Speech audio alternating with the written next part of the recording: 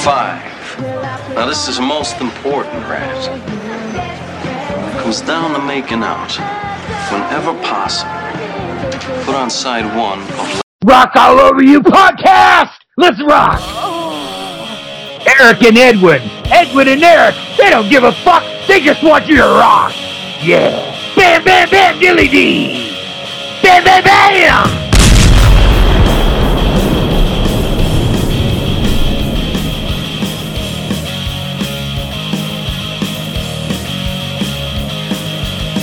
Is everybody in?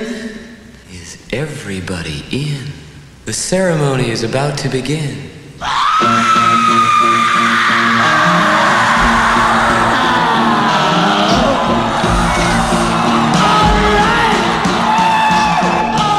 Bobby Krieger, guitar player. John Densmore, percussionist, 22 years old.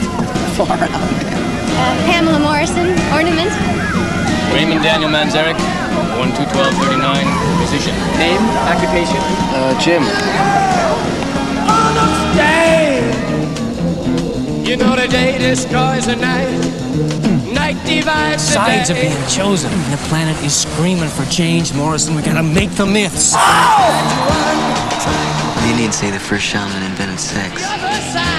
Break on through to the other. They call him the one who makes you crazy. I'm the Lizard King! I can do anything!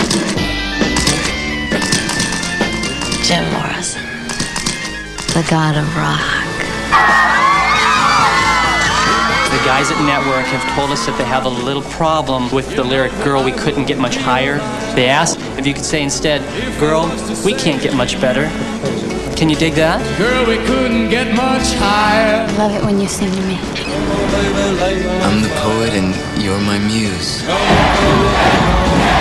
you hear them out there? It's you they want now.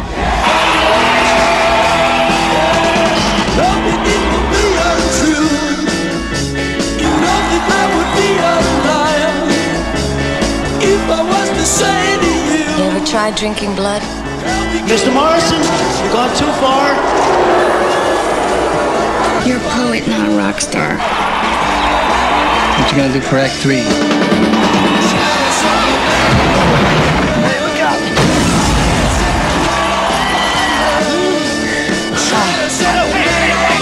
Go on! Kill me! Come on, give me some death!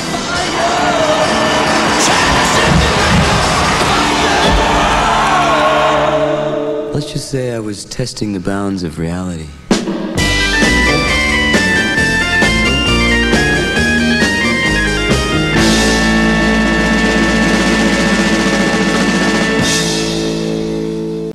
Alright, and here we go with our Doors review. I'm joined by my co-host, Eddie Castracci, and today we got Hydra Whiskey and Hydra Jägermeister, because we got none other than Mark Alden Taylor from the Freeform Rock Podcast to join us for this one. How are you, Mark? Hello, kiddies. Well, we were all talking English before we started, you know. It's an inside joke. The stage of inebriation where we start talking like Ritz. Yeah, I smoked like a joint, and then now I'm smoking some whiskey. Now I'm going to Valley Girl. Yeah, You just shifted to Valley Girl phase. I hear you drink. Transition to the Valley Girl phase. Holy shit! Oh, so you already been drinking, Mark? Oh, yeah. He says matter of factly. Now, Mark, have you been drinking the alcohol or snorting it? Because we all know about you. No, I've actually been drinking it. So what I want to ask you, Mark. Okay, first thing, how did you? It's because of that song, right? Was that what gave you the idea to first snort whiskey? Yeah, I was thinking about that for a while because I heard that song and I go, oh, "That's cool." I wonder if anybody's ever snorted whiskey.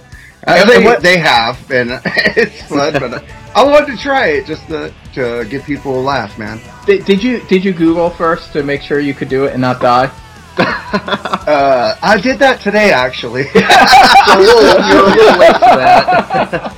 I love that. Why did you buy cinnamon whiskey? You're not going to snort that, are you? I go, you are, aren't you? She's getting all mad. It's funny because I know I'm encouraging this, so I encourage this because you brought it up. You said, "Hey, I should, it should be a trilogy." And me as a writer, I can respect that. You gotta go full circle. You gotta have 3. A beginning, a middle, and an ending. You need your Back to the Future Part 3 or your Return of the Jedi here. You need it. Yep. So I want to encourage that. But no, vodka's all wrong. That's a step back. You need to go. Yeah, don't do the vodka. Holy shit. Yeah, because Jaeger to me is a step. That's more intense than just whiskey. Yeah. So to me, it makes sense that all roads are leading to Fireball. Dude, every time I mention to people, like if I have Jaeger and everything, and I had mentioned people like, yeah, I'm gonna probably have a couple drinks this weekend. Like, what you got in the fridge? And I'm like, oh, I got some Jägermeister. I swear to God, I see like their life flash before their eyes. Like you see regret in their face of some shitty stuff they did because of Jägermeister, or how sick they got from Jägermeister. It's just like, oh, Vietnam flashbacks right now. Yeah. I'm like, whoa, are you okay? Yeah. It gets a visual reaction just saying Jaeger. Yeah, right there. It does. Half of our listeners have a flashback to being in some shitty restroom somewhere in some wood-paneled bar, and always a wood-paneled bar, man. That's where the good shit happens. Oh, that's where the bad shit happens also.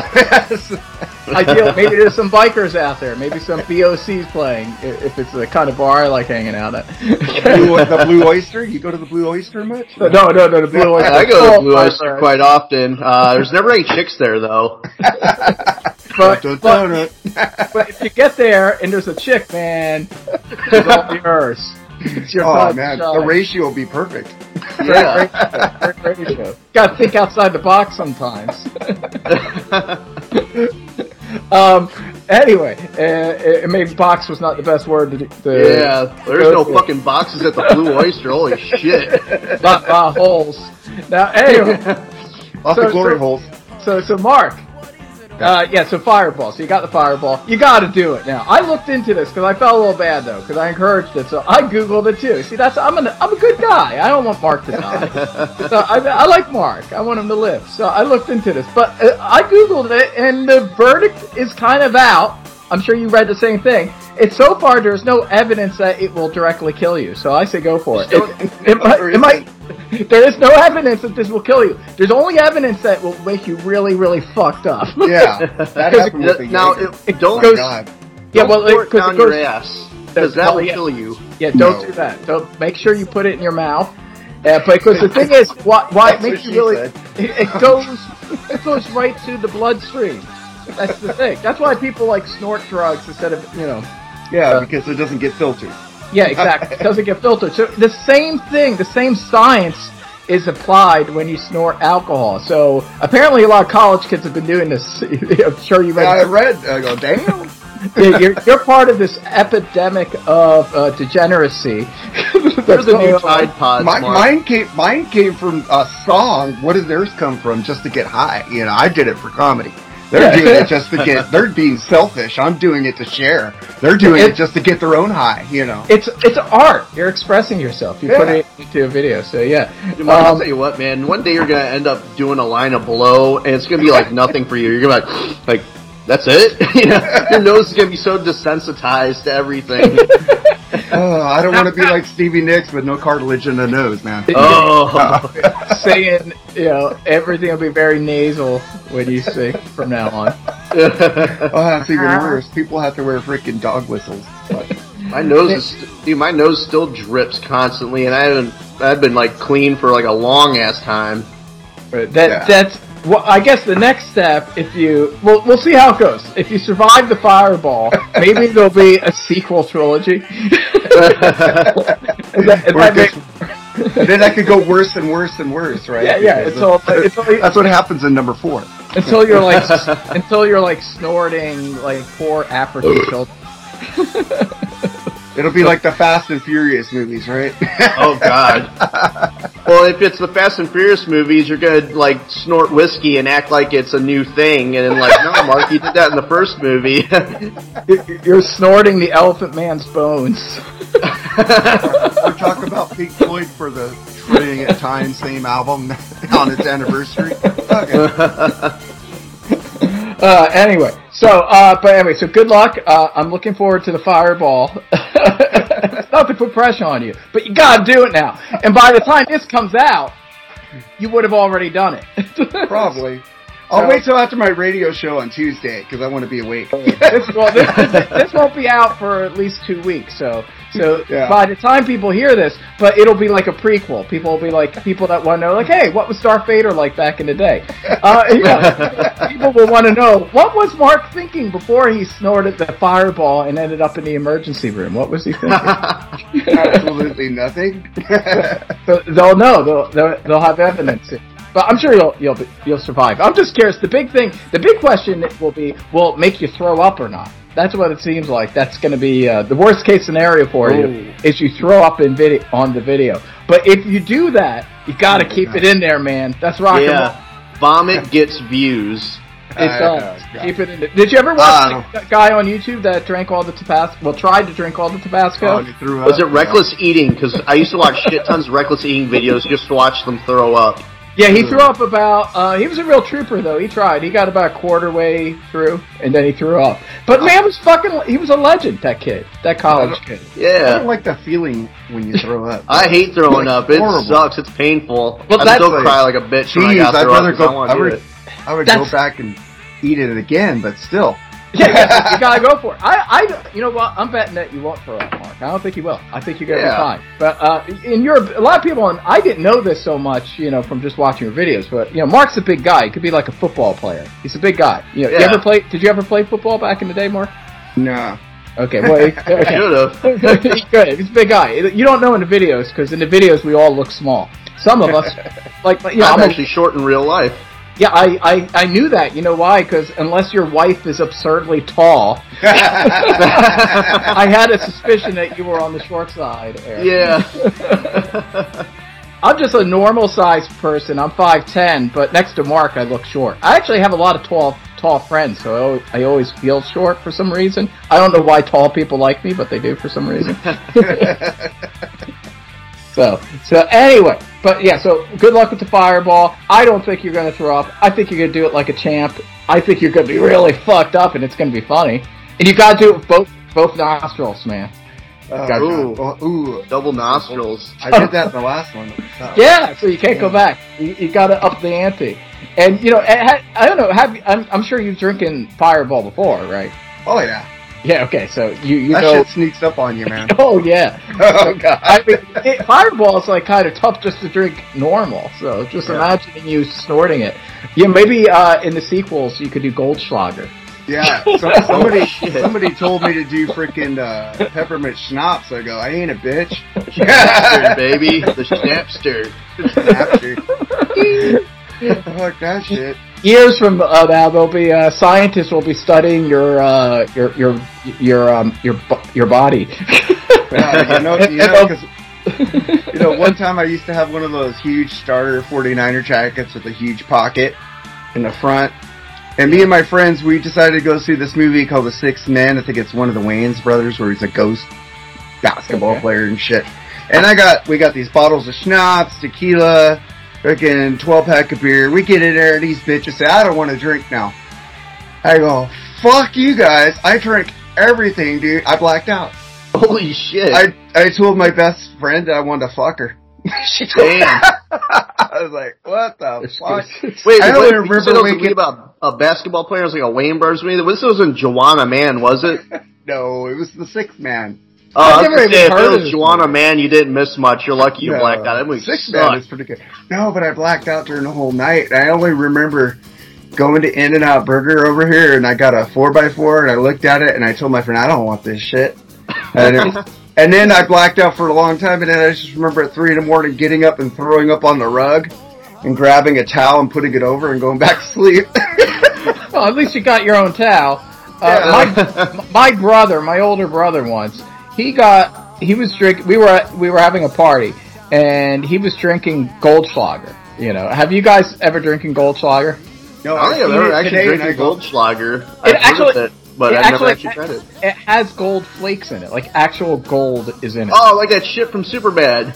Yeah, it's fucking crazy. So, it's like on the bottom. There's little gold flakes in the bottom. Yeah. And So, and I guess it's kind of like, how would you describe it, Mark? It's got almost kind of a licorice kind of taste to it. Yeah. Like a Jägermeister then. Yeah, it's kind of nasty shit. But anyway, so it's got gold in it, and so he was drinking his Goldschlager. He drank a whole fucking bottle of Goldschlager. Oh, shit. My wife drank a whole bottle of fucking Moscato last night, and some other alcohol, too. I was like, Jesus Christ, woman. Hey, your wife is cool to party with, dude. You're lucky. You know what's funny? She's like a lightweight, but she can put down that Moscato. That's like the only thing she can like put down seriously. And she comes out with 2 bottles and she's like wobbling all over the place. I'm like, let me grab one of those before you drop it. Yeah. Oh, man. But she didn't throw up or anything? She was cool? She did not throw up. Good. She was a little hungover this morning, so I'm surprised. Not bad. Yeah, my brother was like Mark with the Goldschlager. I mean, with your schnapps or whatever you were drinking. He threw up he went to my fucking room, the bastard. He went to my bedroom. And I was a teenager at the time, and he threw up. He's such a bastard. He goes and he throws up in my room. Why do people always aim, like when they're about to throw up, they aim at like area they shouldn't throw up in? Or you're like, you pull over so they could throw up, and you say, open the door, they still throw up inside the fucking car. It's like, the thing is, like, he could have, if he held it in long enough to go and throw up in my room, he could have done it in the bathroom. Yeah, well, I literally stopped before people to throw up, and they still don't open the fucking door. Until I get out there and open it up, and they're already halfway done. I had to get an area rug, so. Oh, man. Dude, I remember one time, I was out partying with my friend Zach, and, I won't say his last name, but, we went out clubbing in the city, in, like, Chicago, and, some guy, one of our friends bought some blow from, this guy, and it ended up being some fake shit, like it was Sweet and Low, and we were pissed, because, like, dude, what the fuck is this shit? Like, this ain't blow, It was like, this is Sweet and Low. So we went out and drank, and the thing is, when you drink but you're doing blow, it's like you can keep going, you can keep pounding down drinks, and you don't get sick. Well, we didn't have any blow, and we go to so we kept drinking like how we normally would, but like we kept getting progressively worse instead of like you do that line and you wake back up again, and you feel good again. So we got stupid, sloppy drunk that night, and we actually went to the bathroom to do a line of Sweet and Low, and then I just remember waking up in my car. It's nighttime, and he's there, and we're both puking out the car window into this parking lot, just puking nonstop. And it was like cranberry vodka that they're serving at this club, and so it was just pink vomit everywhere.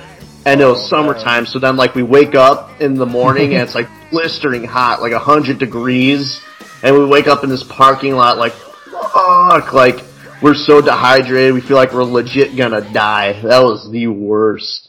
Dude, we at a freaking, what is it called? The St. Patrick's Day party, the first time I went with my wife to her friend's house, they had all this green shit to eat, so I was eating all the cupcakes and cookies, drinking fucking Irish whiskey all night. I drank a little bit too much, but that was fine. They got great beer in Chicago. Yeah, my future wife went in the bathroom and she threw up. And then I just went in there to go for a pee, but I smelled the throw up and I just went, green throw up splattering everywhere. It looked like an alien died in there. Son of a bitch. I don't think we've ever discussed throwing up quite so much on the show. Yeah. And it's perfect because this is a good segue here. Jim Morrison. Now there's a guy that probably threw up more than one time. Oh god, yeah, I got drank so goddamn much. Holy shit. Yeah. So, it's funny, you already segued. I was gonna try and segue because I had shit ton of KFC and drink some beers before this episode. So I've been shitting like a motherfucker. So let's just say the doors of my ass were opening up constantly. Holy shit, I'm kind of soldiering on right now. I'm like hunched over in my seat right now, just trying to drink the pain away. Break on through, man. It broke on through alright. Oh my Oh Lord! That was my asshole. Yeah, but that's it, man. That's the truth, man. Yep. That's your truth. Ride it out. That's your truth, man. Ride out the storm, man. Serious Doors fans are gonna listen to this episode because I'm gonna post this in some Doors groups. They're gonna be like, "What the fuck?" First 18 minutes, and they're talking about taking shits and throwing up. Well, let's put it this way. And I think I don't know. I mean, we're all big Doors fans. From the sound of it, when we were talking in the chat, like we all said, we didn't have to do notes for this album.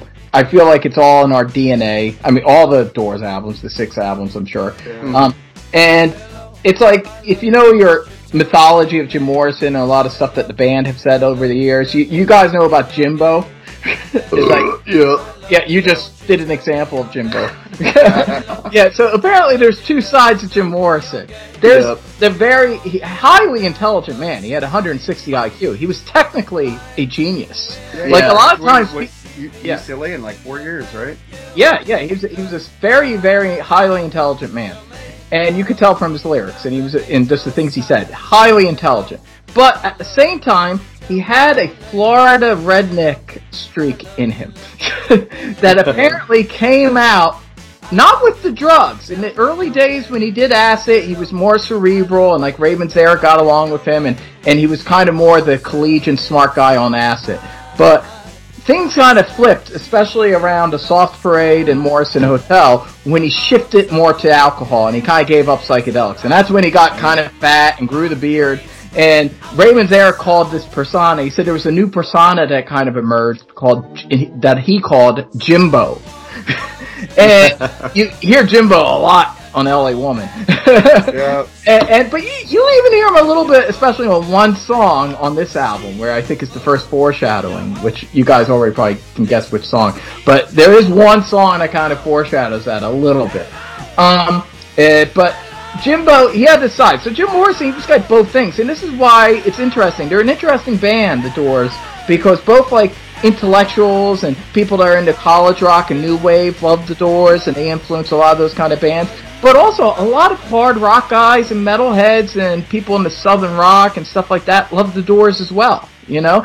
And I think it's largely because of Jim Morrison. He kind of represented these 2 sides. And I don't want to get political, but let's just say that Jim Morrison was almost a personification of the culture war. You know, he's kind of like 2 Americas in one. And he's kind of like this for a lot of people. But so one side of Jim Morrison, are you rocking out? Turn your fucking phone off, Mark. Yeah, I like that. I thought you were doing a little John Densmore beat. Well, that was actually because I had the track list pulled up and I hit the song on accident. So that was John Densmore, It's alright. So anyway. That sounded like fucking the average homeboy song, like sample drum beat. I thought Mark started busting out about like rapping about his Fruit Loops and shit. I thought you were going to start backing me up, like, you know, yeah! I am backing you up! Yeah! Insane in the brain guy. Insane in the brain! I'm not your average homeboy.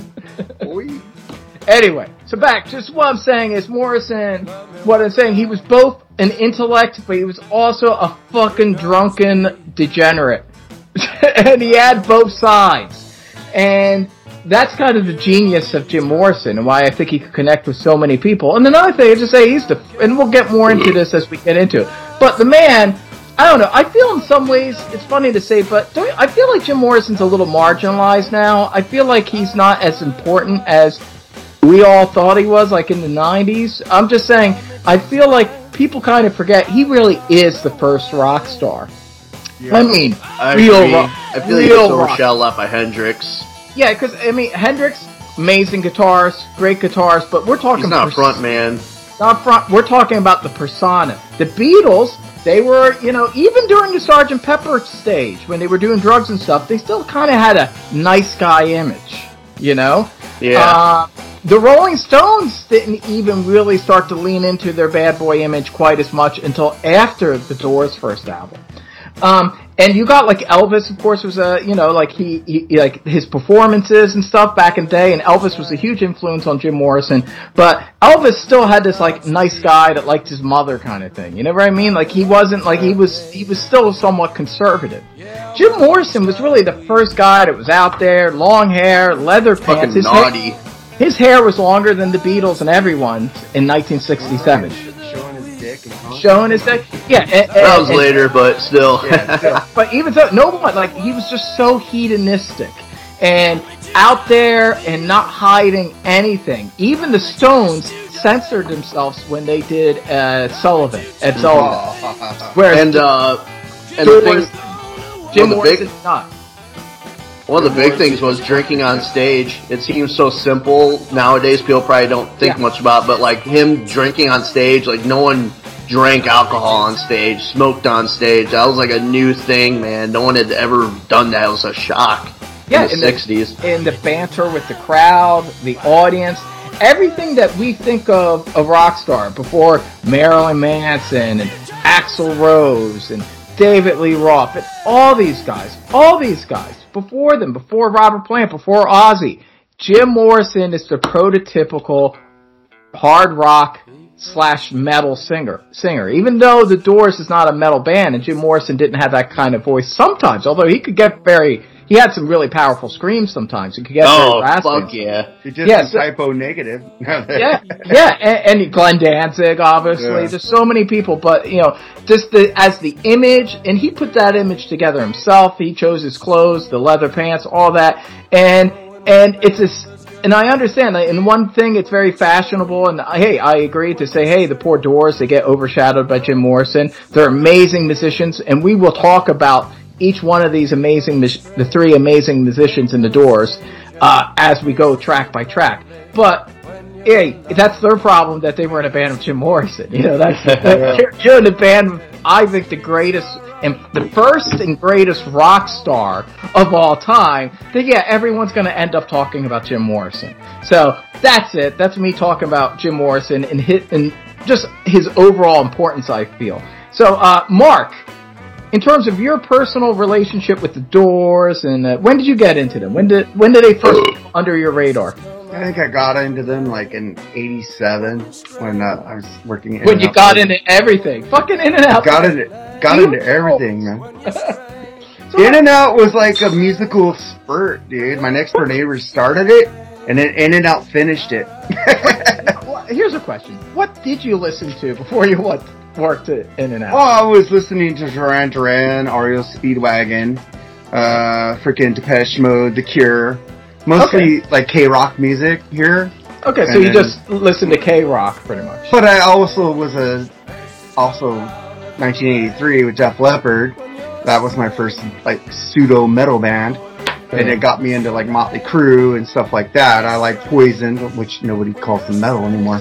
But back then they were considered like metal. So I like that stuff, but getting into like classic rock and Led Zeppelin, that started with fucking In-N-Out Burger right there. Except the Beatles. I was always into the Beatles. So essentially, if it was either older music or underground kind of shit, for the most, or deeper kind of metal shit, you were listening to stuff that was, that you got turned on to by MTV or the radio, but then this guy at In-N-Out got you into some of the other shit.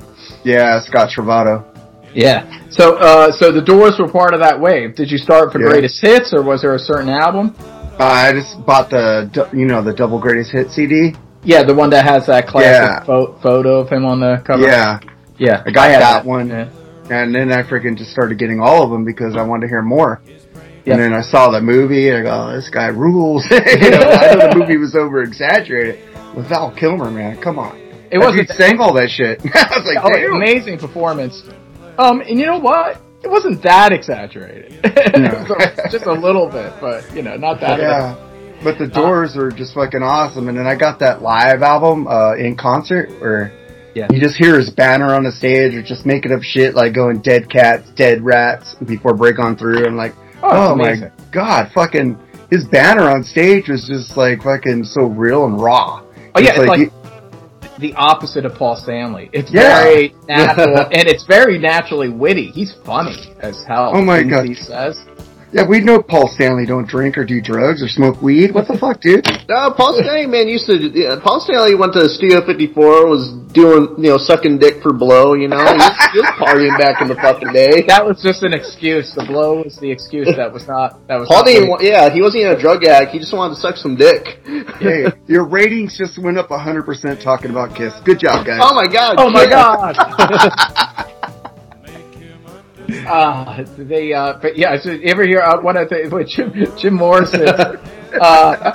He said that's one of my favorite things. He said he was in New York. Just imagine that how different things were. But he was in New York and he was mocking New York for not being like as cool as LA because he's from LA. So he had this the whole West Coast East Coast thing started with Jim Morrison, and he's like saying, "Oh yeah, that's the thing about New York. The guys rush the stage."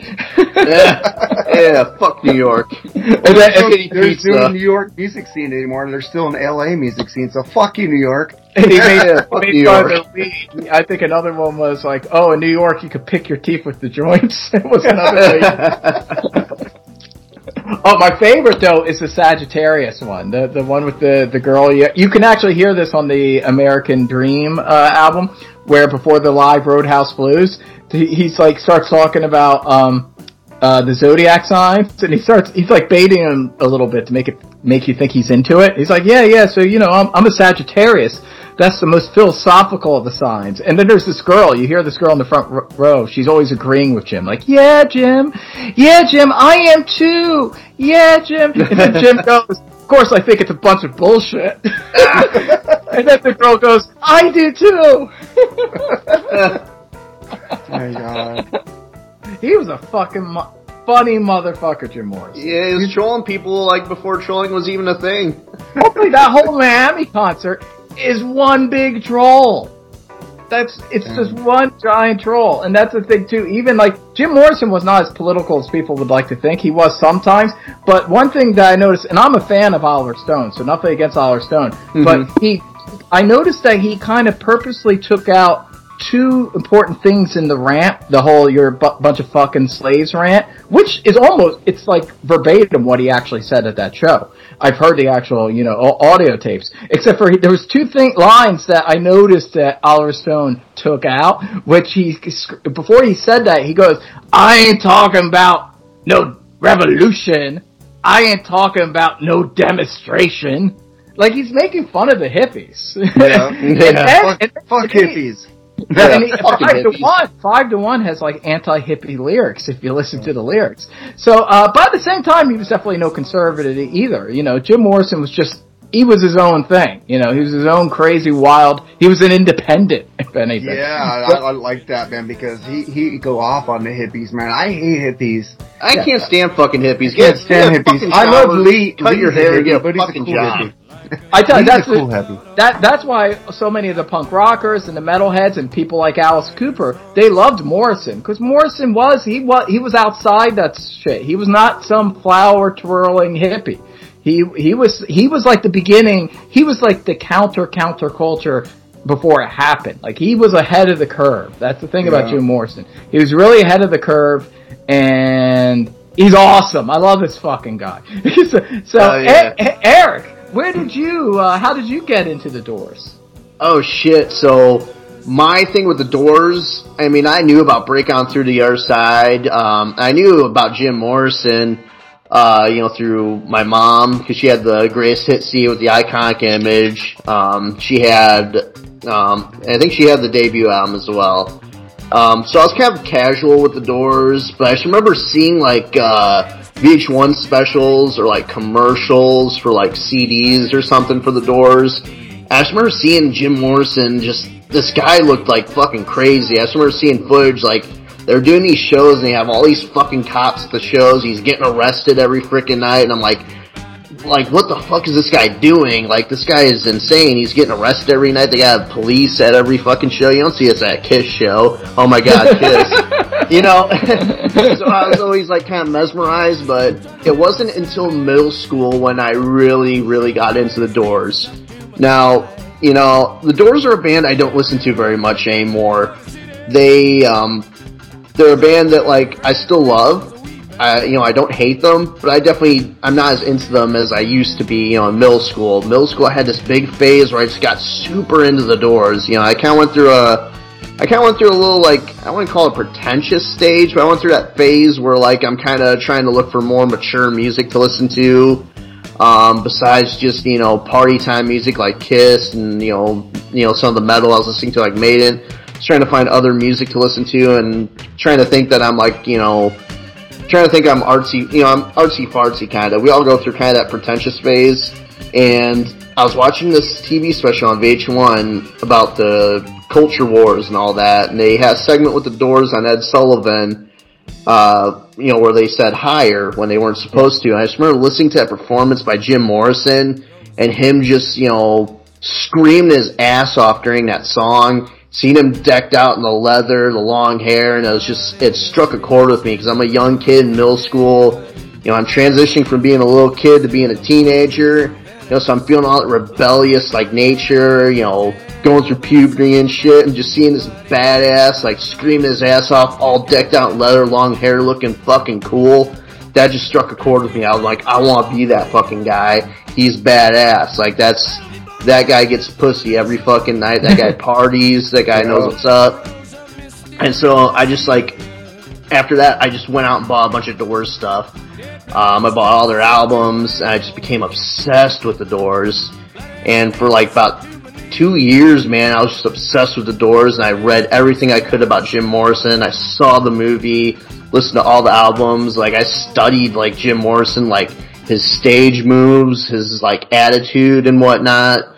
I started writing, lyrics and poetry like he did, weird shit, and, that was when I kind of started experimenting with drugs, started drinking, and, no, he didn't inspire me that much. But no, I was obsessed with Jim Morrison, man, and, even, almost got me laid with a college girl when I was, I think it was when I was a freshman in high school. I almost got laid with a college girl because of Jim Morrison, because I sang all of his songs at karaoke night one night, perfectly. Because I got his voice and everything down, his mannerisms. So I almost got laid with a college girl because of it. Yeah, dude, you got all these kids today turning into the hot teachers that they're having sex with. Dude, for real, it's bullshit, yeah. Bullshit. Where were all those hot teachers when I was a kid? I know, what the fuck, dude? They're all turning them in, they're going to jail, Fuck, the kid fucking manipulated that teacher also. Dude, I got suspended from, this is a quick segue. Dude, when I was in elementary school, first grade, I literally got in trouble at school because I was a little kid. I didn't know this was a bad thing. I kissed one of my teachers. I stood up on a bench and kissed her, and I didn't realize it was bad, but then, I realized, my mom told me, you can't be doing that, and, yelled at me. I'm like, oh, this is actually bad. Okay. What was it, an open mouth kiss? No, I was a little kid, man, so I wasn't open mouth, so it wasn't that bad, but I learned right away, okay, you can't do that, that's bad. But that's only because it wasn't Florida. You wanted to give the teacher your apple. Dude, I never went through, as a little kid, I never went through a phase where I was like, ew, girls. I was always like, ooh, chicks. Alright, So you didn't have the latency period. No, man, I was always about the ladies, man. I think I was old, never girls my age, but it was always older women. It makes sense, because the girls your age were, they didn't hit puberty yet. So, exactly, yeah. So girl in 4th grade did, and I was in love with her. She had huge boobs in 4th grade, and I was like, everybody else is flat. I'm looking at her name is Cameron Palmer, and I go, oh, fuck. For the record, we do not endorse checking out girls in 4th grade. I was in 4th grade. I hope none of our viewers do either. That's fucking nasty. I was a 4th grade kid at the time, dude. I know, it's all right. If you're also in 4th grade, it's all right. Again, like I said, the people that are going to listen to this who are serious hardcore Doors fans are going to be like, what the fuck is this shit? I know we haven't even got to the album yet. I'll try and wrap it up real quick. I went off there on a tangent. Let me crack open this beer. Got Molson Triple X. I was obsessed with the Doors, man, and just was obsessed with Jim Morrison. Listened to all his music, and then I kind of grew out of it. I started kind of getting more into heavy metal again. And discovering other metal bands. I was really kind of into the hair metal, but I also later on got into more thrash and the heavier stuff. But the Doors are always they're a special part of my life, because there's still things I picked up from the Doors music that influenced me when I was writing music and performing. And their music's still real special to me. I just don't listen to it as much as I used to, but it still holds a pretty close spot in my heart, man. So Edwin, why don't you go on? You say you have a very special story to share about the movie that they made. I'll get to that. I just want to say one thing. It's interesting because we never discussed this, Eric, but maybe this is why just inherently we came together to do a podcast, because like yourself, very similar. Junior high, I was obsessed with the Doors and Jim Morrison. Yeah, a lot, almost everything you said, even being hot for my older teachers. Everything you said was pretty much verbatim my junior high experience, even though, we're from different generations. But yeah, it was pretty much the same thing. The Doors were the very, actually, it kind of started late in elementary school. I think it was about like 5th grade. I heard some of their songs, like I knew Light My Fire. I think it was, I heard Hello, I Love You. It was in the movie Neighbors. A really awesome scene in the movie Neighbors with Dan Aykroyd, John Belushi. Great film, very underrated. I still need to see that one. I keep hearing so much about how it's so underrated. It's so underrated. It was ahead of its time. People weren't ready for a movie like that back then. But it's great. And it's a really funny scene with Dan Aykroyd, like dancing around this kitchen to Hello, I Love You. So I remember that. And then I think it was an episode of The Wonder Years was on at the time, and it was, which you brought up actually in the last episode, but they played Riders. I love The Wonder Years. They played Riders on the Storm, and that was the first time I heard Riders on the Storm, and I was like blown away as a little kid. I was like, who did this song? And I asked my mom, I think it was my mom, I said, like, who did that song? She said, oh, that's the Doors. And I'd already known that the Doors were this band that did Light My Fire and Hello, I Love You. So I was like, wow, wait a minute, the same band that did these other two songs I love also did this song. It's very different. Yeah, and it's very different, but I loved them all. And then I was at an age where I was starting to get like allowance money, by doing chores and stuff. And so it was the very first, like I had cassettes and records and things that my, parents had bought me, as gifts and stuff. But this was the first time that I took allowance money, and instead of going out and buying like a Transformer or like G.I. Joe action figure or comic books, it was the first time I went out and bought a cassette. And I went to this mall in Florida. I was living in Florida at the time, where Jim Morrison is from. I went to a mall in Florida, and I remember I bought. It was not the greatest hits you're talking about, Mark. It was actually because I didn't have enough money to buy a CD, or especially a double CD. So I just had like $10, so I bought like an $8 cassette. It was a greatest hits. It was probably like from the early 80s, my guess would be. It was a single tape greatest hits of the Doors. So it was just like 8 songs, and you can guess what the 8 songs were. One of them though was Not to Touch the Earth, which was kind of cool that was one of the. Oh, that's interesting. Yeah, but all the others were the songs you would expect. LA Woman, Touch Me, Riders on the Storm, Break On Through, stuff, Roadhouse Blues, all the ones you would expect.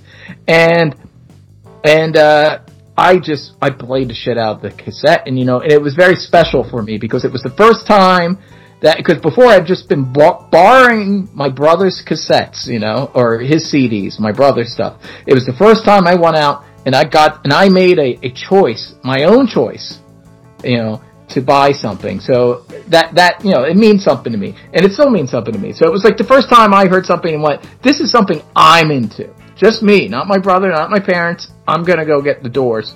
And then about a few months, like maybe a year later, I was in junior high and I did the Columbia House scam, and that's when I got the CD that Mark's talking about. Yep, that's where I got mine too. and I got the double best, and that was, I believe, called the Best of the Doors. Like the first one I got was Greatest Hits. This was the Best of the Doors, and of course, it was twice as many songs. And God damn it, they were all amazing. So I would say it was actually before the movie came out. The Doors were the first band. I said in the Aerosmith video I did, one of my very earliest YouTube videos, I said Aerosmith was the first band I did a deep dive of. That's actually not true. I kind of remembered it wrong. Aerosmith was really the second band I did a deep dive with. The first band was actually the Doors. It was close to the same time period.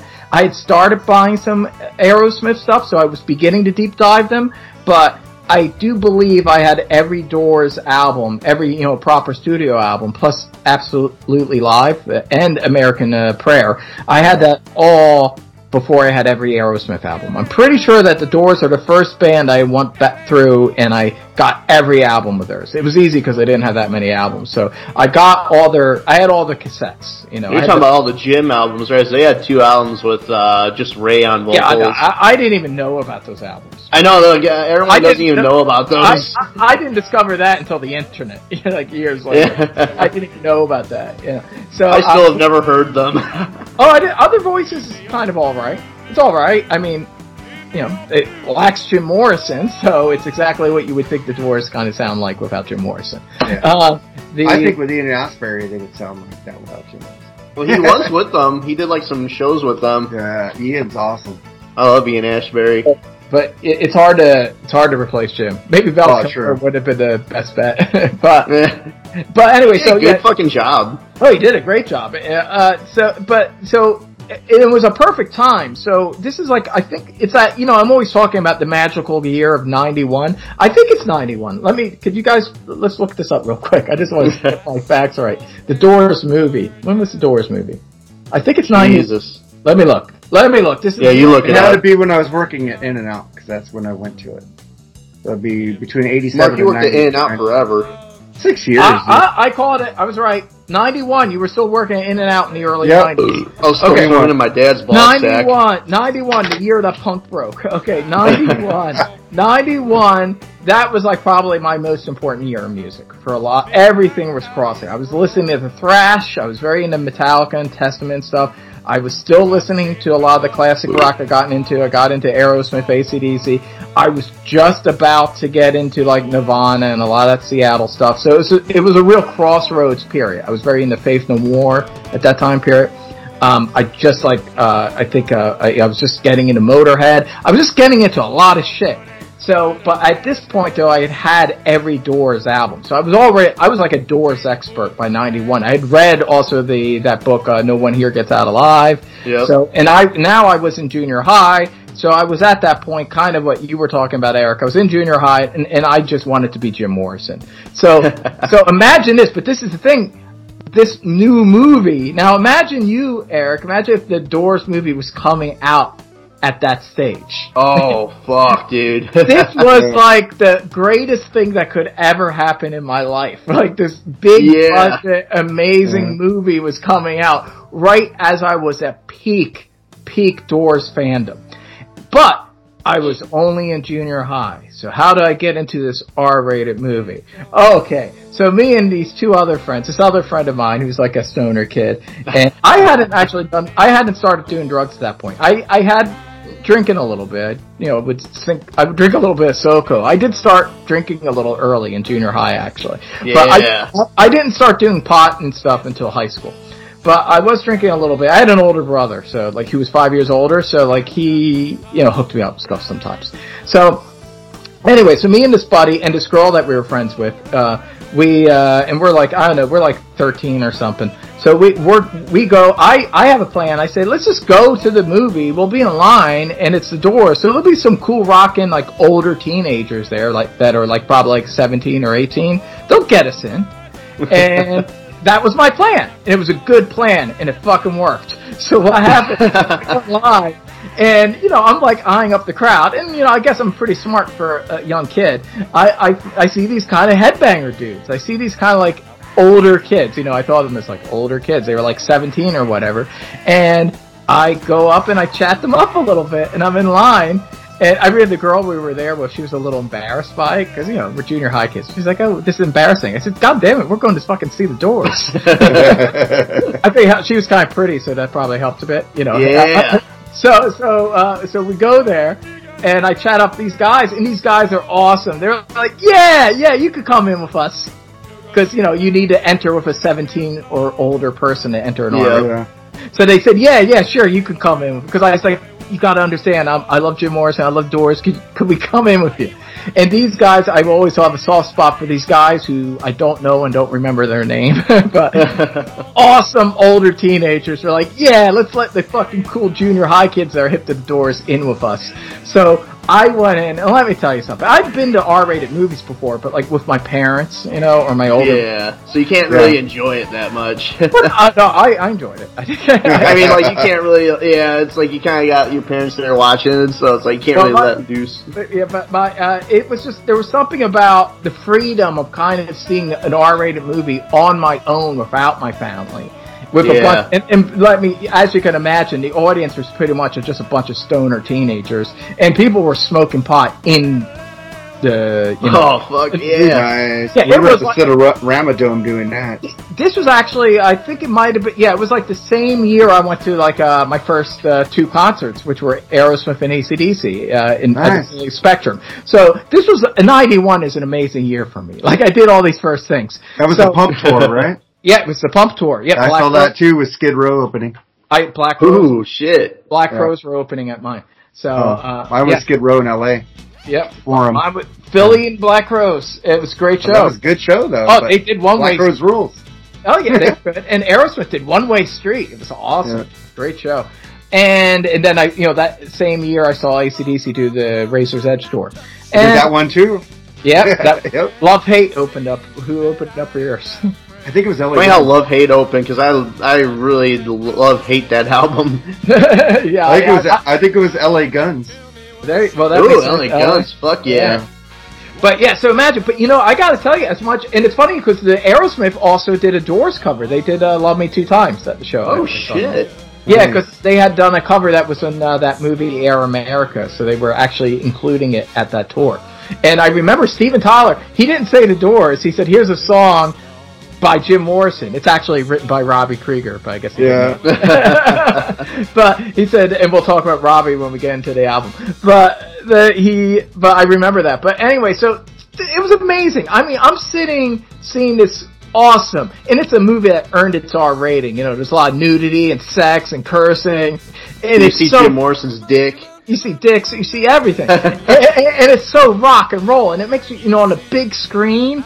In those concert scenes, the Miami, and that when they're doing Not to Touch the Earth, and just everything, and just so many famous lines and things from that movie, and you can imagine it was like, this is like rock and roll Babylon. I'm watching this, and that movie and that experience is more rock and roll than I would say 95% of rock concerts these days. I agree. I agree. That movie is awesome.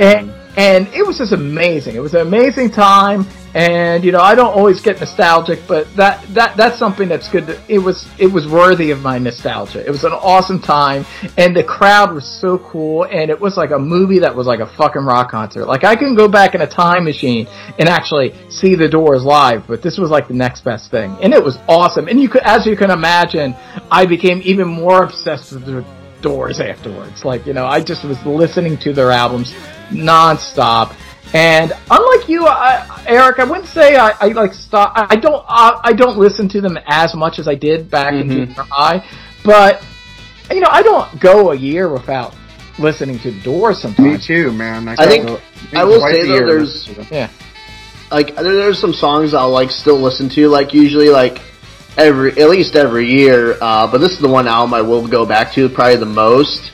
But yeah, like I said, I don't hate the Doors really. I mean, there's some stuff. There's a couple songs that like maybe when I was like in junior high I thought were genius, whereas now I grew up and it's not really my thing. But there's still a lot of songs that are just still amazing. It's just I just don't listen to them. Another band like that is Aerosmith. Like I used to listen to Aerosmith all the fucking time in high school and middle school, and I still like them, like the 70s stuff when they were on drugs, but I don't listen to them that much anymore. I can't remember the last time I listened to a Aerosmith album. But I still like them. If I hear something, I still get into it. I still think it's amazing. Just, I don't know why. It's weird. I think Pump and Get a Grip are like underrated albums by them. Pump is good. I don't really like Get a Grip. Get a Grip has a lot of raw 70s riffs on that album. No, Get a Grip. Mark, did you ever read my essay about the original Get a Grip? No. Okay, I'll post that on the page this week so you can see it. Yeah, because Rich is like totally like 70s Aerosmith. Half the Get a Grip is great, half of it's shitty, in my opinion. And I do like Eat the Rich. It's a great fucking song. It's from earlier sessions. There were 2 sessions. But hey, we'll talk more about Aerosmith on the next episode. Oh yeah, that's right. We got an Aerosmith episode coming up. And with Mark's co-host. Oh shit, that's gonna be fucking wild. Just make sure to bring up Bon Jovi a couple times. You'll have. Oh, I will. Let's do it. Let's get it. The preamble's done. Let's break on through. Let's talk about the debut album. All I'm gonna say is, the last episode was about Sgt. Pepper, and we all know. Listen, actually, I might disappoint some people with that episode because I think they were expecting me to trash it more than I did. I mean. I still probably too nice to it. I hope you guys trash fucking Without You, man. I'm gonna be really upset. By the time this episode's out, people have already heard that episode. Without You is a fucking amazing song. I'm the only one that liked it. The sitar, dude. I fucking love it. Mark, you've never made love to an I don't Indian like woman, any sitar. I like a couple songs that the Beatles did with the sitar, but any sitar song with the Beatles is horrible. No, Mark, the reason you don't appreciate it is probably because you never made love to an Indian woman and you don't understand the beauty of sitar music. Oh my god, I love George Harrison, but dude. No. I listen, I spent too much of my life talking about Within You Without You. Oh, God. I just want to barf like you want to do with Silent, like you want to do with Silent Lucidity. That's my Silent Lucidity right there. Oh, how dare you! By one of my favorite bands. Silent Lucidity. Fucking Chris DeGarmo should be ashamed of himself right now. All I can say, hey, Silent Lucidity is better than She's Leaving Home. Oh, yeah. Yeah, I want to leave home anytime I hear that song playing on the speakers. Fuck Silent Lucidity. Oh my God, you know what? You guys all need to get high and just get Within Without You, and that album's awesome. No, Within Without Mark, you never made love to an Indian woman. That's why you do not understand the beauty of the sitar side of the Beatles. And you never made love to a woman wearing a Meter Maid outfit, which is why you I'm gonna listen to this tomorrow, man. I think part 2 is the best part because that's when we get into that shit. We actually stopped with. We're like midpoint. We actually stopped with me hating on She's Leaving Home. Oh, dude, yeah, it's my fucking harmonies are amazing on that song. I don't listen to music for just fucking harmonies. If it did, I like the lyrics too, man. Hall & Oates would be my favorite band if it was about fucking just harmonies. Hall & Oates rules. It's all right. They're all right. I don't hate them, but it's just. Yeah, man. I saw you guys did that episode. I go, what the fuck? But I saw who you had on there. Fucking great co-host, man. Oh, it's a great episode. It's so great that we had to split in 2. We would just went on and on. I mean, Sgt. Pepper is a very layered album. Yeah, you have to make it epic because it's an epic album. Yeah. I'll always just put a 4-hour episode up. I don't give a fuck. Yeah. Well, now I'm going to break on through this album. I'm playing on this album. This is the thing, and I'm going to say this now. Even though I don't hate Sgt. Pepper, and you heard what I had to say about Sgt. Pepper. I recognize it's a masterpiece. Blah blah blah. But it's my least favorite Beatles album. But I recognize it as a masterpiece objectively. Well, this. In my opinion, wipes the floor of Sgt. Pepper. All right. Breaking my heart. Listen, in my opinion, it's different, but it's definitely more rock and roll. This is the thing, and I think, with the exception of a couple songs, which we'll get into, which are a little bit of a throwback to kind of surfy California garage rock, which I love, but they're not the most progressive part of the album. But there are progressive parts on this album, and then we're going to have a real debate about what the greatest, maybe last song on a 67 album is. And that's actually where, to me, there's the most legit battle going on here. But for the most part, in terms of this album, to me, this album is like Sgt. Pepper, despite its production advancements, from a musical standpoint, I think this is more innovative. And I think also you could say the same with Piper at the Gates of Dawn and Are You Experienced? Those 3 albums, I think, are all more progressive than Sgt. Pepper. If we're talking just the music. Like I'm saying, a lot of Sgt. Pepper calls back like cabaret music and old-timey stuff. Like, yeah, there is some modern psychedelic stuff, like Lucy in the Sky and stuff, but I just feel like this album sounds like it influenced more bands. Like I hear New Wave and The Cars and Devo and all those kind of bands sound like they were digging this album more than Sgt. Pepper. I mean, this album is very, very innovative. Well, and it inspired Paul McCartney.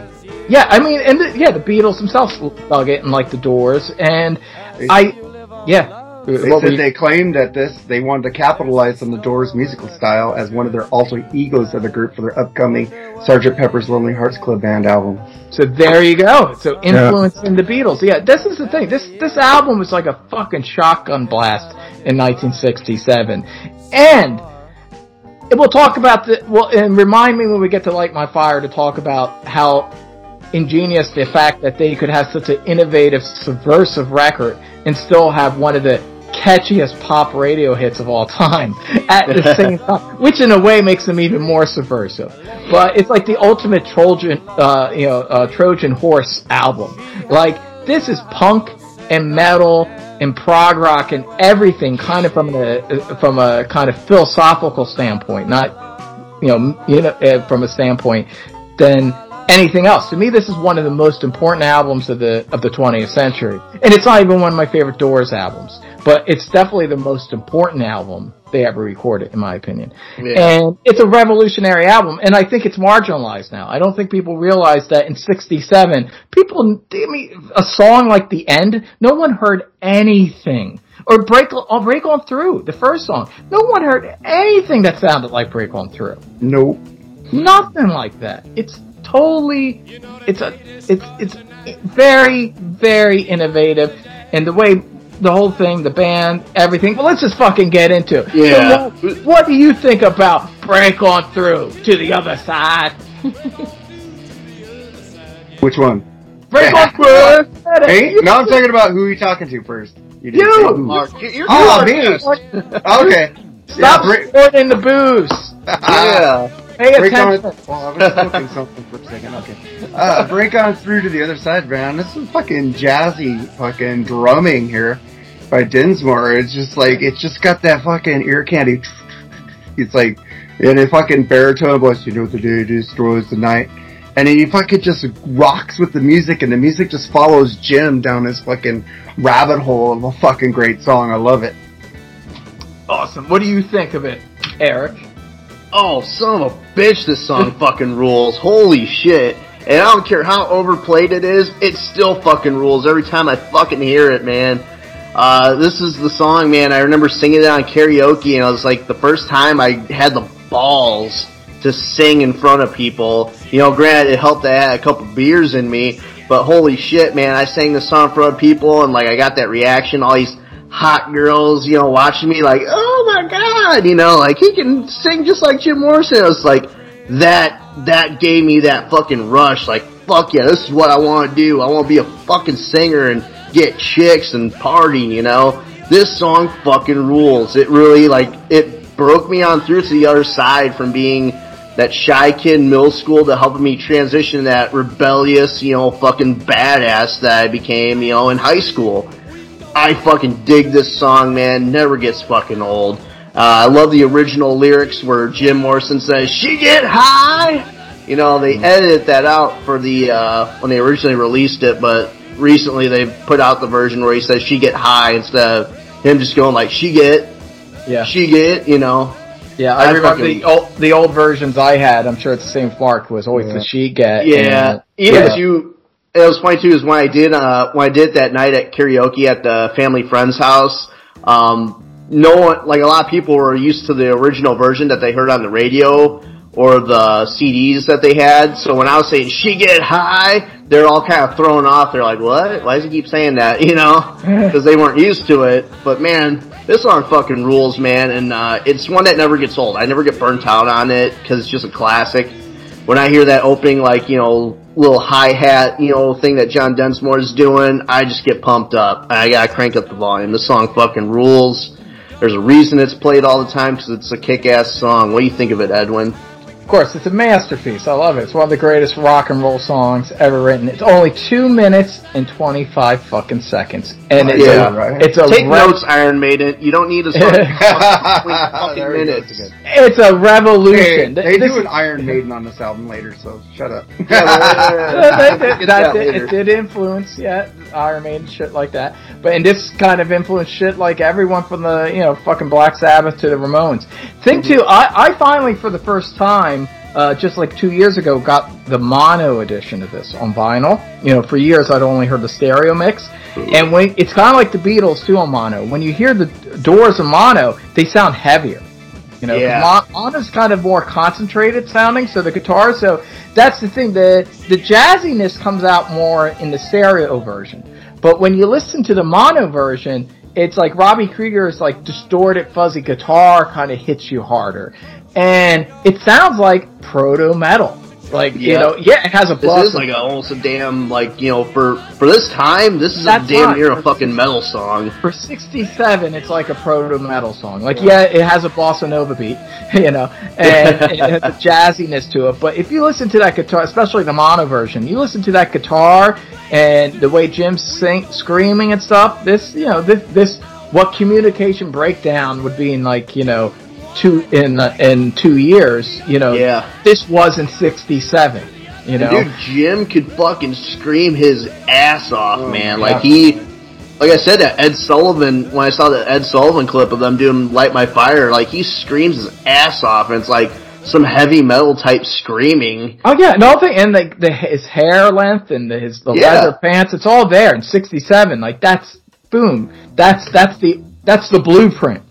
The blueprint of every fucking metal and hard rock singer is right there, you know? Even Bon Scott, Robert Plant, all these guys. Before that, Ozzy, Jim Morrison was the first. Yep. First crazy guy in leather, long hair, thrashing about, screaming on stage. No one else was like that. No one else. And he put it across live. Like, he's amazing in that Ed Sullivan performance. Like, he sounds phenomenal. better than on the album, I think. Like, you know, he got better as a singer. That's the thing, too. I think for every album he got better. Well, I mean, Soft Parade, he's all fucked up, so he's kind of worse on that album. although I love it. But then on Morrison Hotel and L.A. Woman, I think he took his vocals to a whole other level. I mean, he's amazing singer. And an amazing song, and it's a revolution. And then we get to Soul Kitchen. What do you think of Soul Kitchen, Mark Taylor? Well, nobody said there's no bass player on this album, man. Ray Manzarek is doing all those bass lines on his fucking organ. Yeah. How amazing is that? It's like, you hear break on through going boom, boom, boom, boom. It's a fucking organ. It ain't a bass. They didn't get a bassist till L.A. Woman. It's like, he's amazing. You'd be doing the organ part with one hand, and on the top part he had like another kind of piano thing that was playing the bass lines. It was specifically a Fender keyboard that was all bottom. It was I forget the exact model it was, but it's like kind of like an electric piano, but it's bass heavy. So it's a specific instrument that he was using that he would put on top. You see it in live performances, and they just, you know, did the same thing live in the studio. But he has it on top of his organ. So he's got the organ with one hand, and then he's got this Fender keyboard kind of bass with his other hand. It's amazing. Yeah, Raven say it. Well, I guess this is a good time to just talk about the Doors, because we gushed about Jim Morrison. These guys, these fucking guys, they are three of the best musicians that have ever been in a rock band. And obviously, Ray Manzarek, he was classically trained, and Robbie Krieger was a flamenco guitar player, and John Densmore was a jazz guy. And hey, nothing against, you know, I love Bill Ward's one of my favorite drummers, and I like Keith Moon a lot, and you know, they were both jazzy at times and could get jazzy, but John Densmore is really a jazz drummer. Like, he's a flat out jazz drummer in a rock band. And he's doing all this interesting stuff. And we talk about swing. We talk about how, like, Peter Criss has, like, more swing than Eric Carr or something like that, you know? And because there was a little bit of a jazz influence. Like, even, like, Peter Criss liked, you know, he liked some jazz music. Like, swing, big band kind of shit. So, but John Densmore is like playing, like, he plays jazz like he could actually be in a legit jazz band. Like, he could play Miles Davis or John Coltrane. Like, this guy is so good. The kind of stuff that he's doing, and especially when you watch them live, I mean, I don't know, I feel like they're all unsung, the three musicians in the Doors, but I kind of feel like John Densmore's the most unsung. He's amazing, and it's just so unique what he's doing, because you never heard, just such a swing in the music, in this kind of music. And he, especially, there's a spoken word stuff, like you would hear, especially like in like the next album, like when the music's over. Like, John Densmore is like riffing with Jim Morrison. You know, like he's doing these drum solos and stuff, and he's just amazing. But then again, fucking Robbie Krieger, an amazing guitarist, and we're going to talk about Robbie's songwriting when we get to the big song. But amazing songwriter, amazing guitarist, just used his fingers. You know, he picked the instrument, played in a very unique way. It's a great, amazing slide, bottle slide player. He can do it all. He can play rock. He could play blues, he could play jazz, he could play flamenco guitar. He's an amazing guitarist. And then you got Raymond Eric, this amazing guy who could play amazing jazz and classical, rock, blues, can do it all. This is a top-notch musical force playing. And Jim Morrison, to his credit, and probably because he was a genius and he was a smart guy, you know, he very early on did have offers to be a solo artist, you know, between his looks and how much women loved him and his voice. You know, at any point, especially after Light My Fire, at any point, people would have gave Jim Morrison a solo record deal, you know, and he could have had a team of people writing hit songs. But he knew, God damn it, I got this kid Robbie Krieger that can write me hit songs, and this band is making me so awesome. Like, I have such a great band underneath me that can do anything. Any kind of music I want to do, these motherfuckers can do. So, why the fuck would I leave these guys? You know? So he never left them, because he knew he was a smart guy, and he wasn't ego-driven like a lot of other singers. Like, hey, listen, as much as I love David Lee Roth, ego. You know, hey, I'm bigger than Van Halen. I can fuck off and do my own thing. And it was great for an album. But, you know, an album or two. But, you know, ultimately, that's the thing. Jim Morrison knew, as awesome as he was, he wouldn't be as awesome without the Doors backing him up. And to his credit, even when they had some musical differences, like with the Soft Parade, he still wrote it out with them, and he wrote it out until they got back to Morrison Hotel and LA Woman, you know? So Jim Morrison knew that he was in one of the best bands ever. And they knew it too. That's the thing. These guys knew it. And they're kind of like Led Zeppelin. They're one of these bands where, you know, Jim gets all the glory, but you can't remove one element from this band. You know, I think the original Sabbath lineup is like that too. I say Sabbath is like that, and Led Zeppelin's like that. Where if you remove one element, it's not the same band. Yeah, they tried to bring Stuart Copeland in on drums. That didn't work. It's not good. Yeah, you can't. As great as Stuart Copeland is, there's just some magic, like Zeppelin and Sabbath. There's something about the Doors, and I don't even think the Beatles are like this. To be honest, as much as I love Ringo, and I think George is a great player, I think any band that Lennon and McCartney were in would have been the Beatles. Yeah. Oh no. I think they might have been a different kind of Beatles, but that Lennon McCartney songwriting team, no matter what band they were in, was going to fucking change the world. That's my opinion. I think But then you don't have the amazing sitar music of George Harrison. Harrison. Oh my god. You want to set me off, don't you, man? This is like Bon Jovi to Lee. You know, and even the Stones. You know, Stones definitely. They were. Ultimately, yeah. Keith, Charlie Watts, and Mick are the three guys that needed to be in the band. But you know, obviously, they didn't need Brian Jones in the long run, even though he was very early on in the beginning. And how Keith ended up playing most of the bass lines on their album. So you know, but the Doors, you cannot have a Doors album, and they tried it and they failed without Jim. You know, you need these four men. The Doors are these four guys. There's something magical to happen. And Jim Morrison, as awesome and as revolutionary as he is, the Doors gave him that. They gave him the stage to perform on. You know, they're that backbone. If he didn't have that music, he couldn't become the Lizard King, and vice versa. You know, and so that all being said, now that I've said my piece about these amazing musicians and that awesome bass line that Raymond Eric's laying down, what do you think of fucking Soul Kitchen? Soul Kitchen. Mark. Oh man, yeah, I was talking about it, but you went on that big long rant, so I just let you go because it's awesome. Hey, Jim Morrison. It's your show, not mine. That's your turn. All right, Soul Kitchen, man. This is a fucking great song. It's just like he could do his like low and he could up fucking high. Let me sleep all night. You know, it's like fucking what range this guy had. It's just like an amazing fucking groove into the song. It's like in their type, but that's the Doors LA Blues right there, and it fucking rules.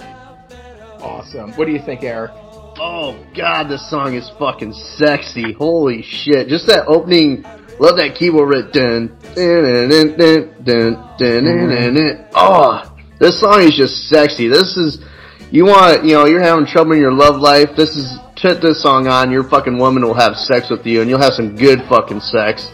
Amazing fucking song, and Mark, like you said, man, you got both sides of Jim's voice. You got that baritone, like, deep, like, bluesy, like, soulful kind of voice, but then you get that crazy wild man, like, screaming and whatnot. Oh, just fucking amazing, and Raymond Zarek, man, really shines on this, with his organ playing, and this song actually does have a bass player on it. What's his name? Larry Knutschell or something. He plays bass on this song, so this one does have an actual bass player on it.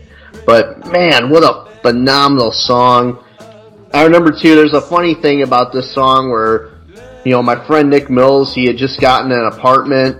It was his first time living on his own, and we're setting up, or it was him, his friend, and like this chick he was like kind of involved with. They got an apartment, and so we're decorating it with like all this cool like shit, because we're in our early 20s, so we're decorating it with like weed posters and like all this cool shit. We had a Doors poster with Jim Morrison on it, and we're like, where the fuck do we put the poster? I'm like, put it in the fucking kitchen. And he's like, why? Because it's a fucking soul kitchen, motherfucker. I love it, man. Awesome. And then that poster saw some shit in that kitchen, because, oh man, we had some parties and some ragers in that fucking apartment, man. What Doors poster was it? Man, I don't even remember, but I think it was some kind of like trippy looking psychedelic poster with Jim in the pose, doing the pose. I had a pose. It was like a brownish color too. I had a poster, my Jim Morrison poster that I had, and I had a Jim Morrison poster too.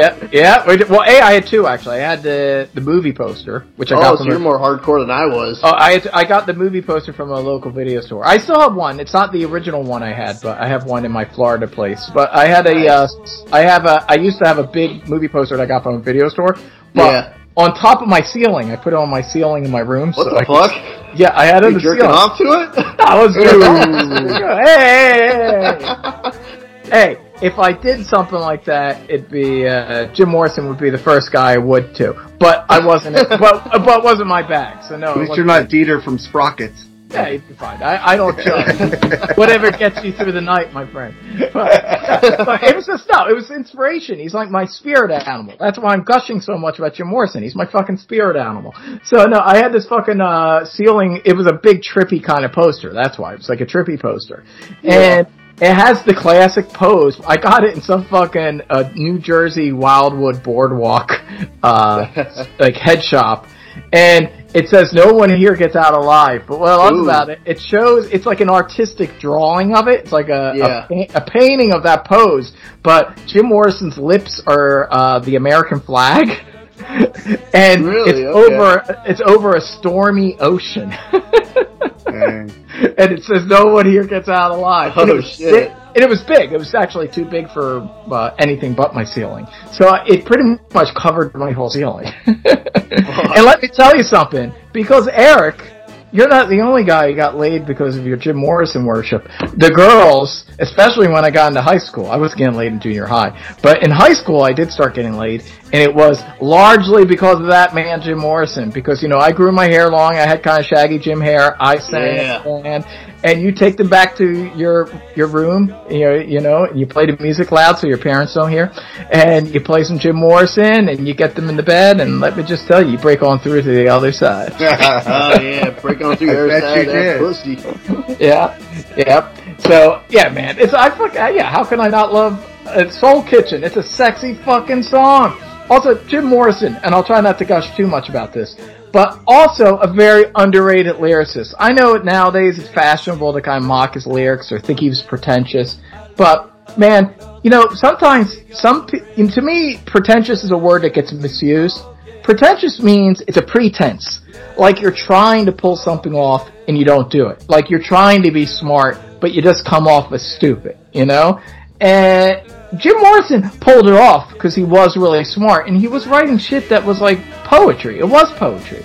You know, no one was writing lyrics like this. This is, you know, and like, I love the lyric, speak in secret alphabets, I light another cigarette, learn to forget.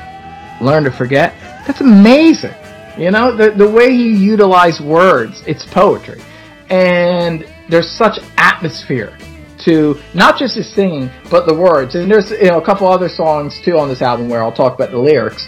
And I mean, especially when we get to the last one. But, man, no, I mean, listen, as great as, and John Lennon was up there. He's close. And I think John Lennon, I love Dylan. I think Dylan's a little overrated as a lyricist, but yeah. I prefer both John Lennon and Jim Morrison to Dylan's lyrics. And John was close. He was getting there. You know, he was getting there. I think, like you said, Mark, that, you know, McCartney said that Doors influenced him. You know what happened? Like, they were in the studio finishing up Sgt. Pepper when this album came out. And then this album was already out, you know, for a couple months before I Am the Walrus dropped. And let me tell you something. You listen to I Am the Walrus, it sounds like John Lennon was definitely taking a cue from Jim. You know, the level of absurdity, and he was kind of moving in that direction, but he took it to yet another level, you know, and I think stuff like I Am the Walrus and Happiness is a Warm Gun and Come Together and all those amazing lyrics, you know, Jim Morrison was writing shit like that first. You know, Jim Morrison is really one of the first truly full-out existential rock lyricists. And again, not appreciated enough, I think, these days as a lyricist. It's amazing. It'll come back around. It always does, man. Every 10 years, you'll have a Doors phenomenon again. And good music does that. Yeah, you're right. I agree. So, Mark, what do you think of The Crystal Ship? Like you were talking about lyrics. Yeah. Well, this song starts off with fucking a mind fuck. Yeah. Before you slip into unconsciousness, I'd like to have another kiss, another flashing chance at bliss, another kiss, another kiss. The days are bright and filled with pain. Enclose me in your gentle rain. The time you ran was too insane. We'll meet again. This fucking great fucking lyrics right here, man. Yeah. You put on headphones to this song, fucking smoke a big doobie, and dude, you're melting into your fucking couch. Fuck yeah. Fucking great song, man. Yeah. This song makes me melt in a good way. Yeah. Awesome. Well, what do you think, Eric? I know we're all gonna love this song, but what do you think fuck yeah, this song fucking rules. This is just, you know, you got kind of two more kind of rockin' songs. This one's just so mellow. This is a song, man. Light up a fucking joint, put on some headphones, and just listen to this shit, man. It'll just send you on. You will be sailing on a crystal ship when listening to this. Holy shit. The way Morrison sings it, man, that baritone voice, and you know, a lot of people say he's not really that great of a singer. Man, fuck you. It's much like David Lee Roth. He doesn't got a great traditional singing voice, but man, he can deliver a song, especially on this one. You know, it's so beautiful. He's got just that haunting, like, voice, man. Just, this song is fucking beautiful. Made out with plenty of chicks back in, you know, high school, middle school with this fucking song, man. This is a mood setter, man, if you're with your girl. Holy shit, I love Crystal Ship. Well, it's like if you're David Lee Roth or Jim Morrison, the panties get dropped. So, man, says they're a bad singer. Dude, if you get women to drop their panties for you, that's a fucking great singer right there. Dude, if you play this song and there's girls around, like, you need to break out wet floor signs, so that floor's gonna be dripping wet. Holy shit. Don't forget Barry White either, man. Oh, man, Barry White. Amazing. Yeah, it's an amazing song. I love it, and not only do I love it, it's my favorite song on the album. Oh, fuck yeah. Yeah, my favorite song on the album, and a top 5 Doors song for me. It's one of my favorite Doors songs. It's like Mark was saying, those lyrics. I mean, these lyrics, they are poetry. Like, they could stand on their own. But, you know, but then with the music, oh my God. And Morrison singing, people you don't, like I said, I think there's certain people that, and I said this in my David Lee Roth video I did on YouTube, is like people's idea of range, it's like they think about, especially a lot of metalheads, they think about it in terms of like how high you can get, or they don't think of range, like there's also how low you can get, how nuanced you can get, like the atmosphere. Hard, man. Personality, because all these guys could sing high, but did they have personality to pull off the song? And half of them don't have the personality. Yeah, I don't want to listen to fucking Jim Gillette from Nitro, like, I'm on the bridge ride! Like, I don't want to listen to that I shit. love That's Poison, horrible. but fucking Bret Michaels, the reason he pulls it off is because he does have some personality. You need No, Bret Michaels just does weird sound effects with his voice, like, But it's like acting. Like, if you could get some Shakespearean actor who's a great thespian and hits his mark all the time, but then a guy like Jack Nicholson just walks in and he's just fucking Jack. You know what I mean? You know, that's the thing. That's charisma. There's something else. You know, when you can channel charisma into a forceful expression of art, that's what Jim Morrison's doing. Man, every line, every word that comes out of this guy's mouth commands you, takes over the room. That's, you know, range. Plus, this is a guy that could sing a song like Break On Through and then sing a song like Crystal Ship. That's fucking range. You know, I like, you know, most of these guys that, you know, they might be able to hit some really high notes, but tell them to sing Crystal Ship and sing it in a way that makes a woman want to drop her panties. You know, that's, you know, that's the thing, you know, and that's the thing. Jim Morrison he liked rock and roll, he loved Elvis, but he also loved Frank Sinatra. You know, he loved that stuff. And he was a crooner, man. He was like a rock and roll crooner. And that's the thing. I mean, that's the thing. And that's why I said a lot of people think it's crazy because I love the Soft Parade, but it's my favorite Doors album. But it reminds me more of Dean Martin, Nate. But that, yeah, well, that's the thing. It's like they say, how can like Sgt. Pepper be your least favorite Beatles album, but Soft Parade's your favorite Doors album? Because a lot of people think of that as the Sgt. Pepper, the Doors. But it's really not. The difference is that Sgt. Pepper is the Beatles go to Broadway, and Soft Parade is the Doors go to Vegas. Yeah. And there's a difference between Vegas and Broadway. Vegas is jazzy. It's different. And I don't like Broadway. It's just my taste, you know, that's all. I'm just not into Broadway and musicals. I don't like it.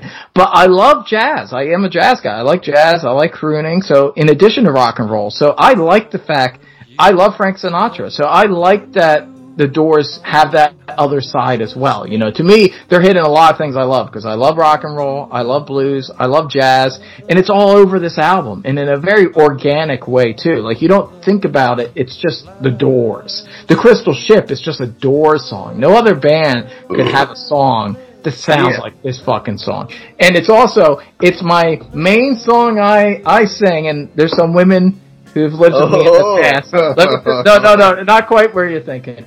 But it's actually my drunken walking home from a bar song. Yeah. Fuck yeah. When I'm drunk and I'm walking home, sometimes on my own, sometimes with a lady, I'm walking home, I sing this song. This is a song I sing. It's kind of my going home song. It is a good going home song. It's like to show me the way to go home. It's just the song that I instinctively always sing when I'm pretty fucking, when I've tied one, over and I'm going home and I'm staggering home. I'm always singing the Crystal Ship. He's walking home because he's responsible. I don't drive drunk. Don't drive drunk, kids. Not cool. It's cool to get drunk and get drunk all you want, get plastered, but just don't drive. Yeah, get into an Uber, or what the coolest thing is to have a woman drive you back. I snort my booze at home, not on the road. That's right. But anyway, the Crystal Ship, an amazing song to sing while you're walking home drunk. I can't think of that song without thinking about that. And I've had many great nights, because, drinking is always an existential act. You go out there, you don't know what's going to happen. You might drink to the point where you end up someplace you shouldn't be. But if you play your cards right and you're smart, you end up just walking home, and you survived it, and it's great. And the victory song is the fucking Crystal Ship. I fucking love this song. It's one of the greatest songs ever written. And if you don't like the Crystal Ship, there's something fucking demented and perverted about you. And I don't want to know you. So what do you think of 20th Century Fox, Mark? And that's the song, not the company that Disney bought. Well, I just want to say Dr. Fuck loves it when I say fucking fuck you if you don't like what I like. You know what?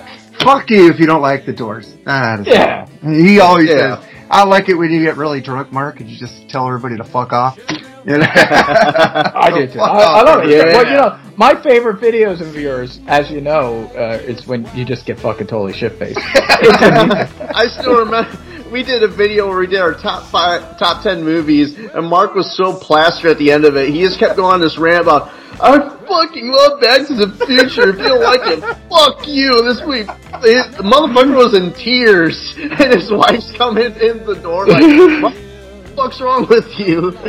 He's right. Fucking Back to the Future is awesome. The whole trilogy is awesome. I would cry tears of joy in a drunken state over that movie. I fucking love it. Now, if you don't like the Back to the Future trilogy, you're fucking wrong too. Yeah, fuck you. Yeah, fuck you. It's literally science. Doc Brown. It's fucking science. Oh my god. Yeah, so, 20th Century Fox, Mark. Come on, this is fucking 20th Century Fox. This fucking song is fucking hard rock, man. Jesus. 20th Century Fox. You know, I could hear fucking Overkill do a version of this song. Yeah. That'd fucking oh, that'd be cool. That'd be sick. They should do a fucking cover of this, man.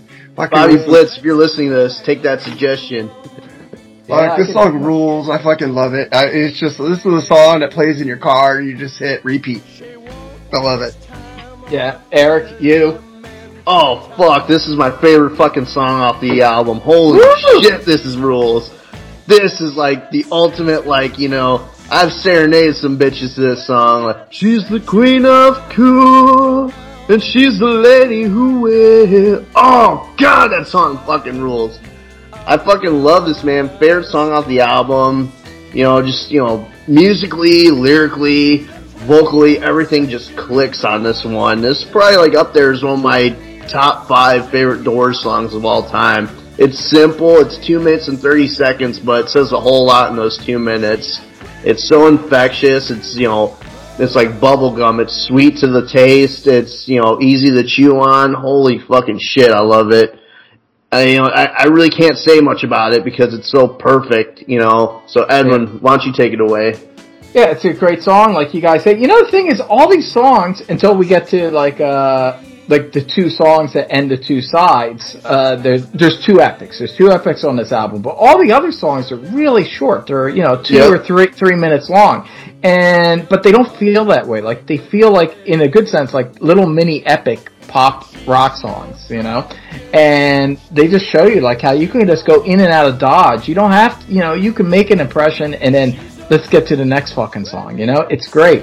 And 20th Century Fox, I recall this is one of those songs, I think it's like Peace Frog from Morrison Hotel. Oh, where it's a song I noticed where I'd say it's kind of a popular deep track, you know, like over the years. Mm-hmm. Like, I'd say 20th Century Fox is probably the most popular deep track from this album. It's a deep track that became a greatest hit. Yeah, it eventually, like Peace Frog, like if they make modern greatest hits of the Doors, 20th Century Fox and Peace Frog will both be on them. But when Maggie McGill would be on there too. Yeah, but when me and Mark, the older guys here, were first getting into the Doors, like they wouldn't have made the greatest hits, you know. No. But when you listen to the albums, this was one of the songs that I remember thinking, "Wow, this song's really catchy," you know. And it's a great song. It's really catchy. Like, I'm actually surprised. Like, I feel like the Doors could have had more hit singles. Like, I feel like they could have. I agree. They only released 2. Yeah, they only released 2 songs from this album, and to me, there's like this could have been like a modern day like Hysteria or Thriller, where like damn near every like song's a single. I'm looking 1, 2, 3. Wait, hold on. 4, 5, 6, 7. I think there's like 8 songs that could have been singles. Yeah. Yeah, and the other 2 songs are alright, but there's like 8 songs that to me could have been singles. So it's fucking crazy. This is kind of like the first Cars album. Oh yeah, I love that first Cars album. We gotta do that because that's come out now in like 2 episodes that we've done. Well, Cars, dude. If you guys do the Cars and I'm not on there, I'm gonna be fucking pissed. All right, you got it, Mark. You need to be on there. Then I need to be on the Cars because that's one of my biggest. This is what we're gonna do, Mark. In the middle of the summer, it's a good time to do a Cars. In the middle of the summer, you'll come back. That's the one you'll come back for. We're gonna do the fucking Fast Times at Ridgemont High Cars episode. Fuck yeah. We're gonna get our fucking moving in stereo on. It's gonna be awesome. Phoebe Cates. We're gonna try and get Phoebe Cates on the fucking episode. We'll try to get Phoebe on. Kevin Kline will let her act. I don't know. Fuck Kevin Kline. I'll kick his ass.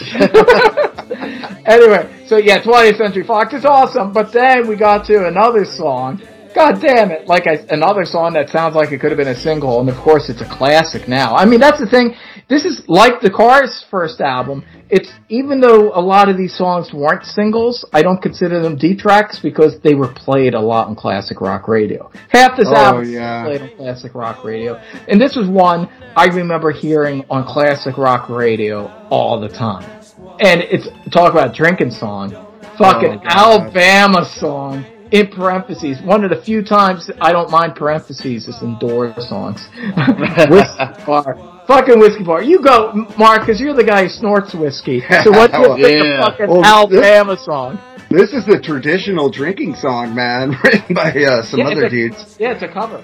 Yeah, it's a fucking dude. This is like when I first heard this song, I go, show me the way to the next little girl. And his voice goes, oh, don't ask why. And then it goes, do, do, do, do, do, do, do. Then it goes, moon of Alabama. I go, oh my God, this song is tripping me out. I'm fucking, am I stoned or drunk? What's going on? This song was taking me on a trip. And this is another headphone song on this one. You need to get totally plastered and just sit in a fucking recliner and recline and just play this a million times. This song rules. Yeah, I'm gonna jump in here before you, Eric, because this is the thing. This is actually from an opera.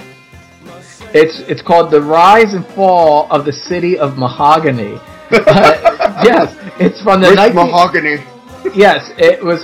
So it's this German. It's a German opera written in the 1930s. So this is like fucking Nazi shit. Just shit. Yeah, sorry. I know how to drink. Just for the record, we do not support Nazis. We fucking hate them. We do not support Nazis. If you're a Nazi, I will literally kick you right up your urethra. Yeah. But just ask Terrence about that. Yeah. But we do support whiskey. Oh, no whiskeys were harmed during the making of this show. So Raymond's there, because Raymond's Eric's the guy who knows about like classical music and fucking operas and those kind of fancy things. So he and like how out of the box is this? You know, he suggests, hey, there's this cool little melody in this opera, and then they go and take it and they turn it totally into their own thing. You know, it's like hard to think of this as a cover. Because it's so original and so unique, and especially coming from an opera. I mean, obviously, the original opera version does not sound like this. They turned it into blues. Yes, but with kind of a carnival kind of thing. Yeah. Yeah. And it's a great drinking song. It's awesome. It's one of, it's amazing. Like, and you go like, this was not a single, like in 67. That's crazy. It's crazy. Yeah. But it's so catchy. And it's an amazing song. And I love it, and it's not even one of my favorite songs on the album, but goddamn it, I love it, and it's like the ultimate fucking German drinking song. What do you think of it, Eric Jordan? Oh man, so, this is one of those songs, like when I was a Doors fan, when I was really big into I'm still a Doors fan, but I mean, when I was really big into the Doors, I didn't like this song at first. I thought it was hokey and stupid. And all I could picture was a bunch of fucking German guys in their stupid suspenders and their goofy hats doing like their stupid dance or the do-si-do or whatever. I thought this song is fucking hokey, it's stupid. But then years later, me and my friends are drinking like in my buddy's garage and we're drunk as shit. And this song comes on like on shuffle or whatever. And we're drunk as fuck and just joyfully singing this fucking song all obnoxiously. And it just clicked. I'm like, this is a fucking drinking song. If you're sober and you're just driving around listening to this, it's a stupid song. But when you're drunk with your buddies having the time of your life and singing along to it, it's the greatest song ever. So this is definitely a song, I love it, but I gotta be in the mood for it. I gotta be drunk as shit with some good friends listening to it for me to fully understand the magic of it. So fuck yeah, Alabama song. If I'm drunk off my ass with my friends, fuck yeah, this is a great fucking song. Alright, so I'm gonna let you go first, Mark, because you're our guest, that's why I always go to you first, but here's the I'm gonna take a piss. You piss while we get to the big hit on the album, Light My Fire. Yeah, and Jim Morrison, he got pissed because they sold it to a car company, wasn't it? That's one thing. The movie took one liberty there. It's a little liberty there. Yeah, they did, but it never actually aired. They kind of made up this commercial. I understand why, because cinematically you want to kind of see it, not just talk about it, you know? So, and then you could throw a TV and stuff, so it's a little more cinematic. In reality, Jim, I forget where he was in another country, and he was like getting fucked up or something. And Ray and Robbie and John did sell the song to a commercial without getting his permission. But when Jim came back, he kind of saved it in time. It was before it actually aired. Jim went and kiboshed the deal. He was like, no fucking way, the Doors aren't for sale. So they actually pulled it before they actually aired the commercial. So it never actually happened. So that's why you can't, if you go on YouTube, you're not going to find it unless they show clips from like the movie. Jim actually stopped it before they put it out there. But they tried. Yeah, that's cool, man. Yeah, Ray, Robbie, and John did try to sell out, but the reality is that Jim actually stopped him in time. So yeah, because he didn't fucking sell out. That's why I'm going to talk about this at the end. But I watched that newer documentary, People Are Strange, on Amazon Prime. I've never seen that. Yeah, the last line of it is narrated by Johnny Depp, of all people. We're not going to go there. But yeah. That's an episode in itself. But Johnny Depp at the end says, and to this day, the Doors, you still don't hear their music in a car commercial. And that's the last line. It's a great last line. And that's the thing. So that's the one thing that the movie kind of fudged a little bit. But no, Jim saved that song from being used in a commercial. And so there's a purity. You won't hear the fucking Doors being sold. You know, that's the thing is Ray and Robbie and John's credit, they kind of, after Jim died, they could have went in the other direction. They could have totally sold all that shit and been cunts, you know. But they actually respected Jim as a wise man, this wise shaman that kind of showed them the way. And they were like, you know what, Jim was right. Let's keep this shit pure. Let's not sell out. Let's not do that. Like that was our knee-jerk instinct. Like, ooh, that's a lot of money. But then we decided, no, let's not do this. So to this day, Robbie and John are still alive, and they have not sold the Doors to commercials yet, you know? Yeah. Well, they were in, Break On Through was in the Monsters, Inc. commercial. That's a movie. Yeah. That's that was a great movie. I remember that commercial was awesome. Because I was like, fuck yeah, Break On Through as a little kid, you know? Yeah, that's a little different. I think, so obviously, yeah, they're fine with selling to movies, but I'm sure they see it as an extension of something creative or art or, you know, it's not a fucking car commercial. Not car commercial. Like Led Zeppelin with GM? Or with Puff Daddy. I can never forgive Jimmy Page for that shit. I love Jimmy and I love Led Zeppelin, but yeah, that shit's just, you're taking down away the mystique of Led Zeppelin. You should keep the music pure. Don't do that. It's fucking art. That's about Jim Morrison. Again, first artist that really took a stand for that kind of shit, you know? And this song, as commercialized as it is, as commercial as it is, Jim Morrison, and even though Jim Morrison by 68 never wanted to sing the song ever again live, even though that was the case, he still didn't want to sell to a commercial. You know, he still wanted that it was still a piece of art and he took seriously, even if he was burned out on it, you know. But anyway, so Mark, what do you think of this song, just as a song, Light My Fire? Light My Fire is freaking amazing. You get those keyboards in the middle, it just starts it off, and then freaking it just went, well, you know, he went higher in the movie, you know, about the Ed Sullivan, where he said, "Baby, can we get much better than this?" or whatever. You know, he just maybe could you bite my wire? Bite my wire. Jim Morrison, man, like back in his time, he did so many things for people like Prince and David Lee Roth that they could do later without getting in trouble. It's like you couldn't see somebody wearing assless chaps if Jim didn't do what he did on stage. You know. Yeah. Fucking he was a builder, man. He built the art form right here with fucking his stage presence. And this song, one of the best songs ever, and I never get tired of it. It rules. Yeah. Eric, what do you think of Light My Fire? Oh, I fucking love Light My Fire. And it's funny because this is like their biggest song, yet growing up, I would have thought it was Break On Through the Other Side, because I always heard Break On Through the Other Side. Never heard Light My Fire as much as Break On Through. But I mean, this song's brilliant. I love the like real catchy little like keyboard, like with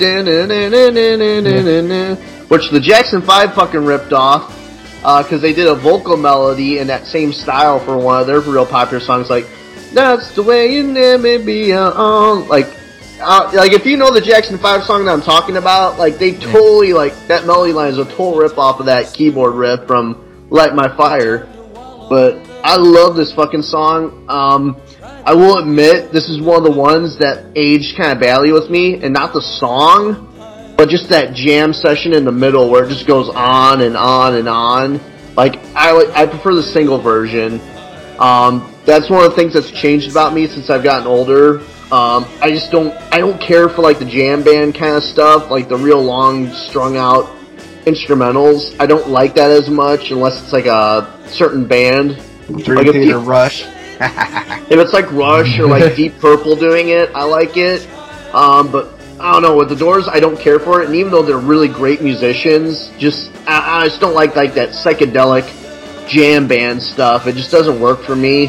So this is definitely a song that aged with me, but I still fucking love it. And like I said, this is the song that got me made me go balls deep into the fucking Doors catalog, because I was just like, Morrison screaming his ass off on that final chorus, and, you know, being all badass with the long hair, the leather pants. You're like, oh, he wasn't supposed to say higher, but he just fucking said it anyway, like a fucking badass, you know. And they got in big trouble with Ed Sullivan for that, and props to Jim Morrison for not fucking bowing down to Ed Sullivan and doing what he wanted to do. You know, and I love that, you know, there's that classic line that, you know, they're like, you guys are never going to play the Ed Sullivan Show again, and Morrison was like, hey man, we just played the Ed Sullivan Show. Just that I don't give a fuck attitude. That's why I fucking love Jim. This is a great fucking song. Like I said, I just can do without the jam band stuff. Not my bag, you know, but still love it. Great song. Edwin, did you already talk about it, or? No, I did not talk about it yet. Yeah, you're just talking about the commercial. That jam band stuff is awesome, though, dude. I love it too, man. Yeah, and they fought this not to get cut, also. Well, you know, eventually the radios did start playing the longer one because they have the single version that I'll usually listen to. They started with that, but after the song went to number one, they were like, "Oh shit, we could play a number one song for like 8 minutes. Let's play the 6 minutes and 50 seconds. Let's go with the longer one." Like when I was growing up, I usually heard the longer one, but I mean, yeah, I love it. I don't really think of it as jammy. That's the thing. I don't like a lot of jammy stuff. I just think of it as jazzy. Yeah, that's the thing. I think, because I think difference because I know Eric. I don't think you're a jazz guy. I love a lot of jazz. Yeah, I don't like jazz, man. It's like just fucking notes. What about Sabbath Systems of the Universe? Then that's like a jazz fucking jam in the middle. Yeah, well, there's a lot of jazz. I don't know. It's different. There's a lot of jazz in Sabbath. I think that's what. Yeah, a lot of jazz in Sabbath. Yeah, there's a lot of jazz. I mean, like, it's not like jammy in the sense that they're just making noise. Like the lines that Krieger and Manzarek are playing are very melodic, and they're rich in the melodies and the way that it got just Krieger's guitar playing here. I mean, there's just he's singing with the guitar. He's just doing with the guitar what Jim Morrison's doing during the verses, in my opinion.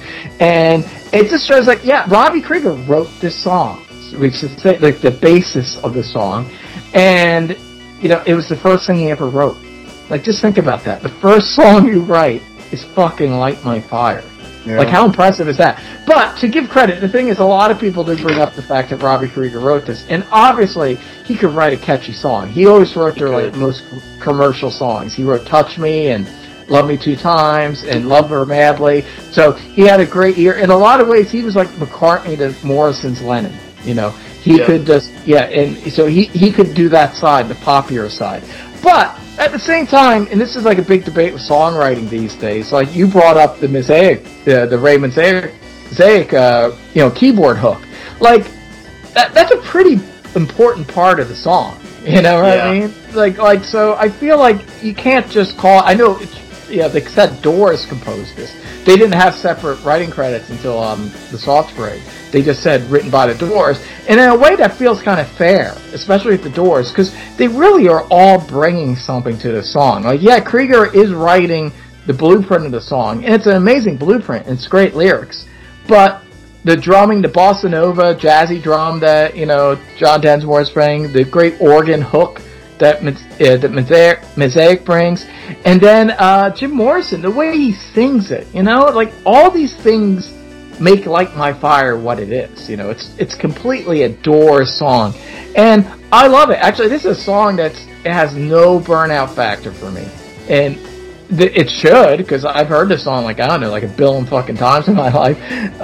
This is the first Doors song I ever heard as a kid, and yeah, I don't know, there's something about it, there's a vibe to it, especially, and maybe me and Mark, because we live in California, Eric, there's something about this that I think Mark will understand. There's just a real California kind of vibe to it. I mean, this whole album, I think, is actually in a lot of ways the most California kind of, even, in some ways, even more than LA Woman. I feel this is like the ultimate, because there's kind of a surfy vibe in the undercurrent, too, especially a little on the second side.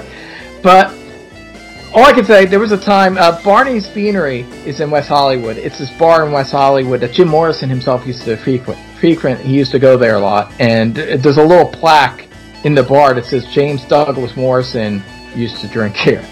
And I'm drinking at this bar quite a bit. And literally, a few weeks ago, I was at this bar. I was having a drink. I was meeting some friends there for dinner. And I had a few drinks afterwards.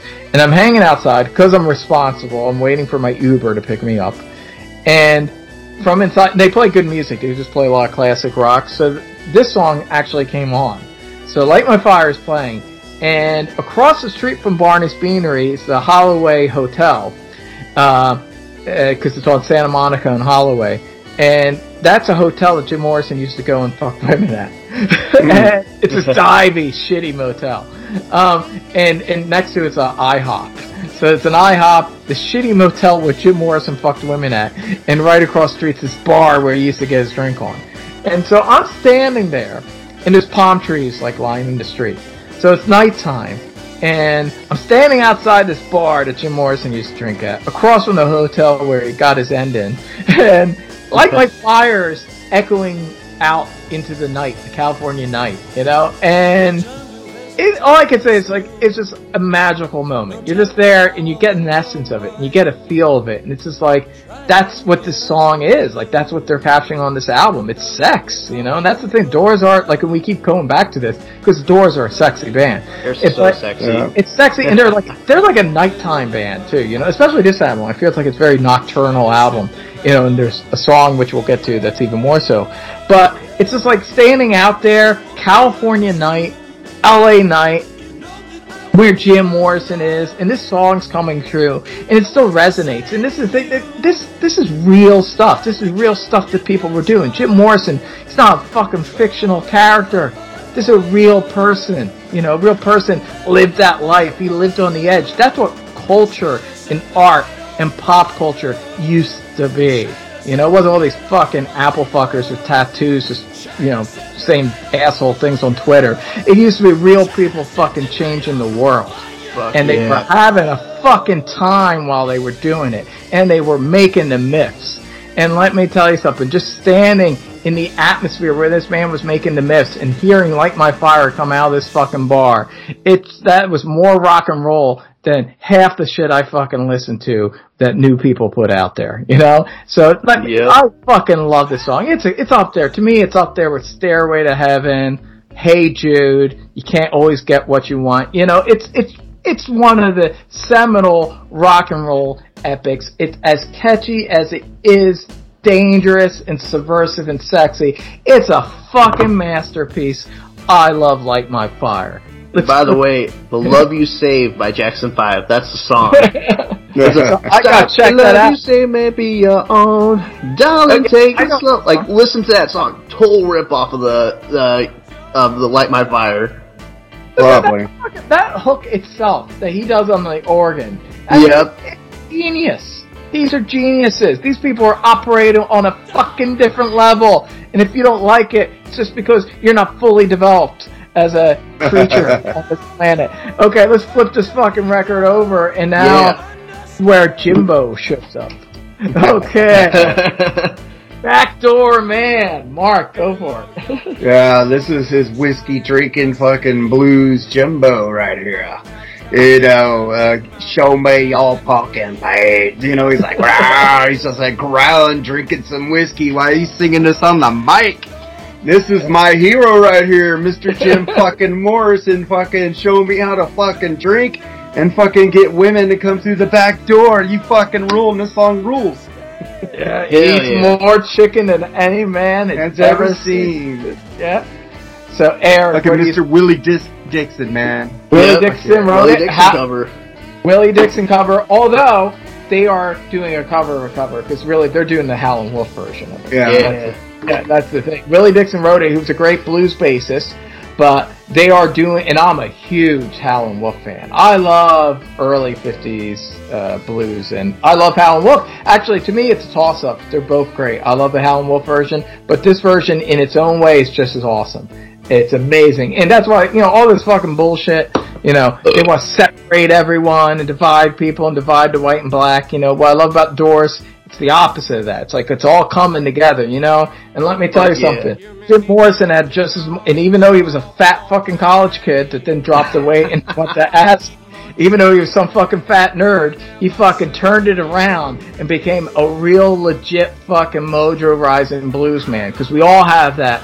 We all have that capability. It's all in us. It's all in us, And that's the thing. Jim Morrison's like, hey, I can be fucking Howlin' Wolf. Why not? And that's the thing. Howlin' Wolf was awesome. Jim Morrison's awesome. Don't let people separate you and try to put you into two fucking teams. There's one fucking team. It's about being a fucking badass and being awesome.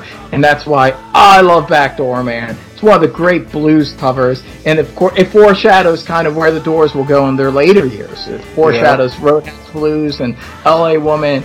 And it's kind of the heart of the Doors is kind of at the heart. They're kind of deep down. They're kind of a blues band, even though they jazz and stuff. But that's where Jim Morrison really could tell. You could tell when he sang it that he loved singing this music. He loved blues music, and he got it because he was a good old boy deep down inside that liked to get his drink on and be a hellraiser, and that's what those old blues guys were all like. Muddy Water, John Lee Hooker, Howlin' Wolf. They were fucking hellraisers, and they're just as important to rock and roll and heavy metal as Jim Morrison too. But that's another episode. So what do you think of Backdoor Man, Eric? Oh, fucking love this tune, man. It's sexy. I love the live versions because I feel the live versions, he does like some more screams. Like I remember too the trailer for the Doors movie. Like it starts with like him saying like, "Is everybody in? Yeah. Is everybody in?" And all of a sudden like he just like he does that scream for Backdoor Man with that riff going, dun dun dun dun dun dun dun. Oh my god. I just love this tune.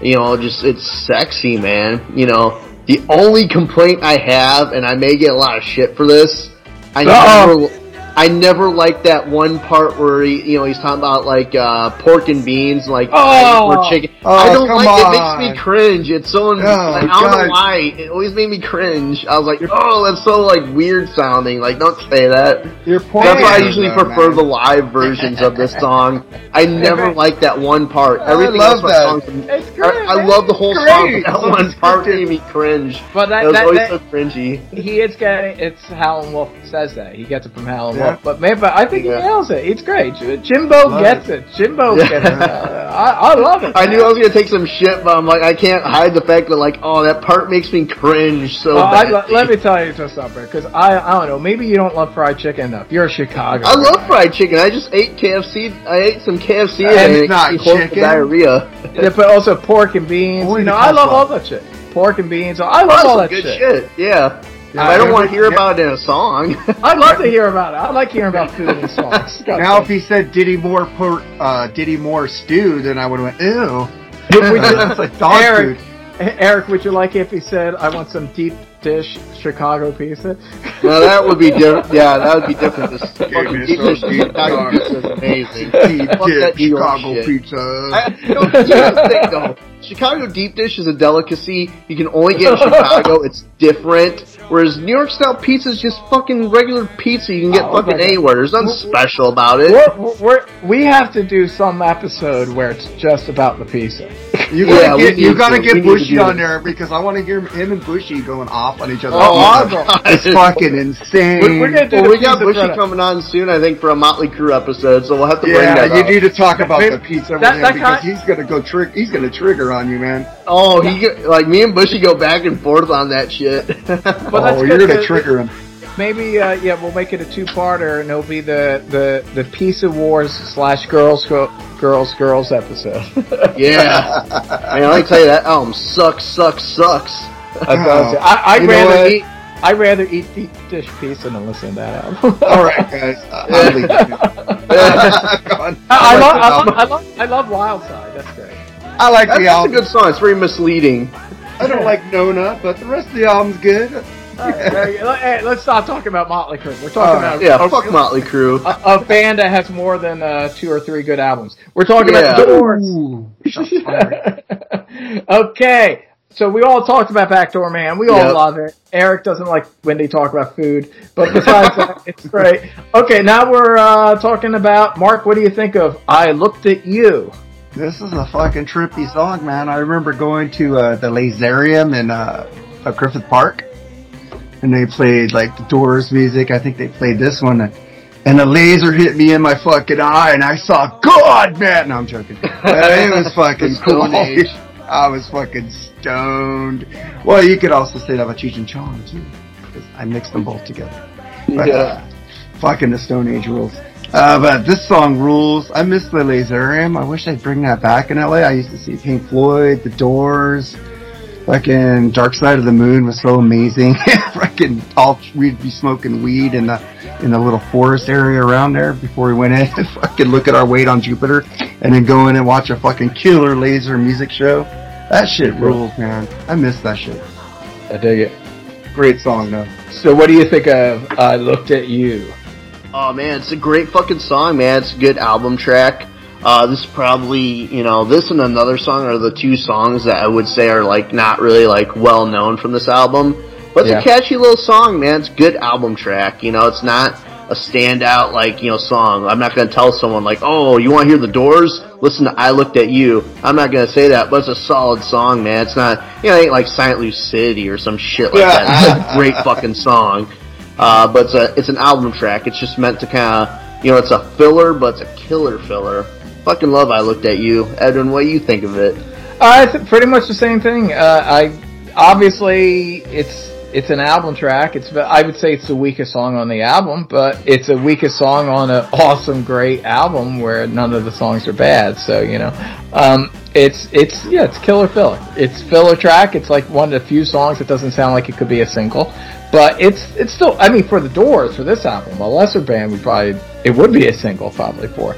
But it's a catchy song. It has that kind of California garage rock sound, They wouldn't, I would say there's a couple songs on this album. This one of them, I would say like 20th Century Fox, man, 20th Century Fox, this song, and one other song coming up, sound kind of like California garage rock, and not quite like what they would sound like even just on the next album. Like these sound like I could picture them playing these songs like at the Whiskey a Go Go in the mid '60s. Like these are club songs, but they're catchy little hooky California rock and roll, kind of vaguely surfy even kind of songs. But I like it. I dig it. I like that sound. I like the Beach Boys, and I like that kind of early to mid '60s like surf rock California sound.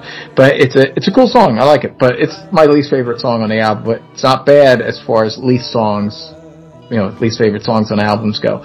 So, End of the Night, Mark. What do you think of End of the Night? This is a fucking trip song again.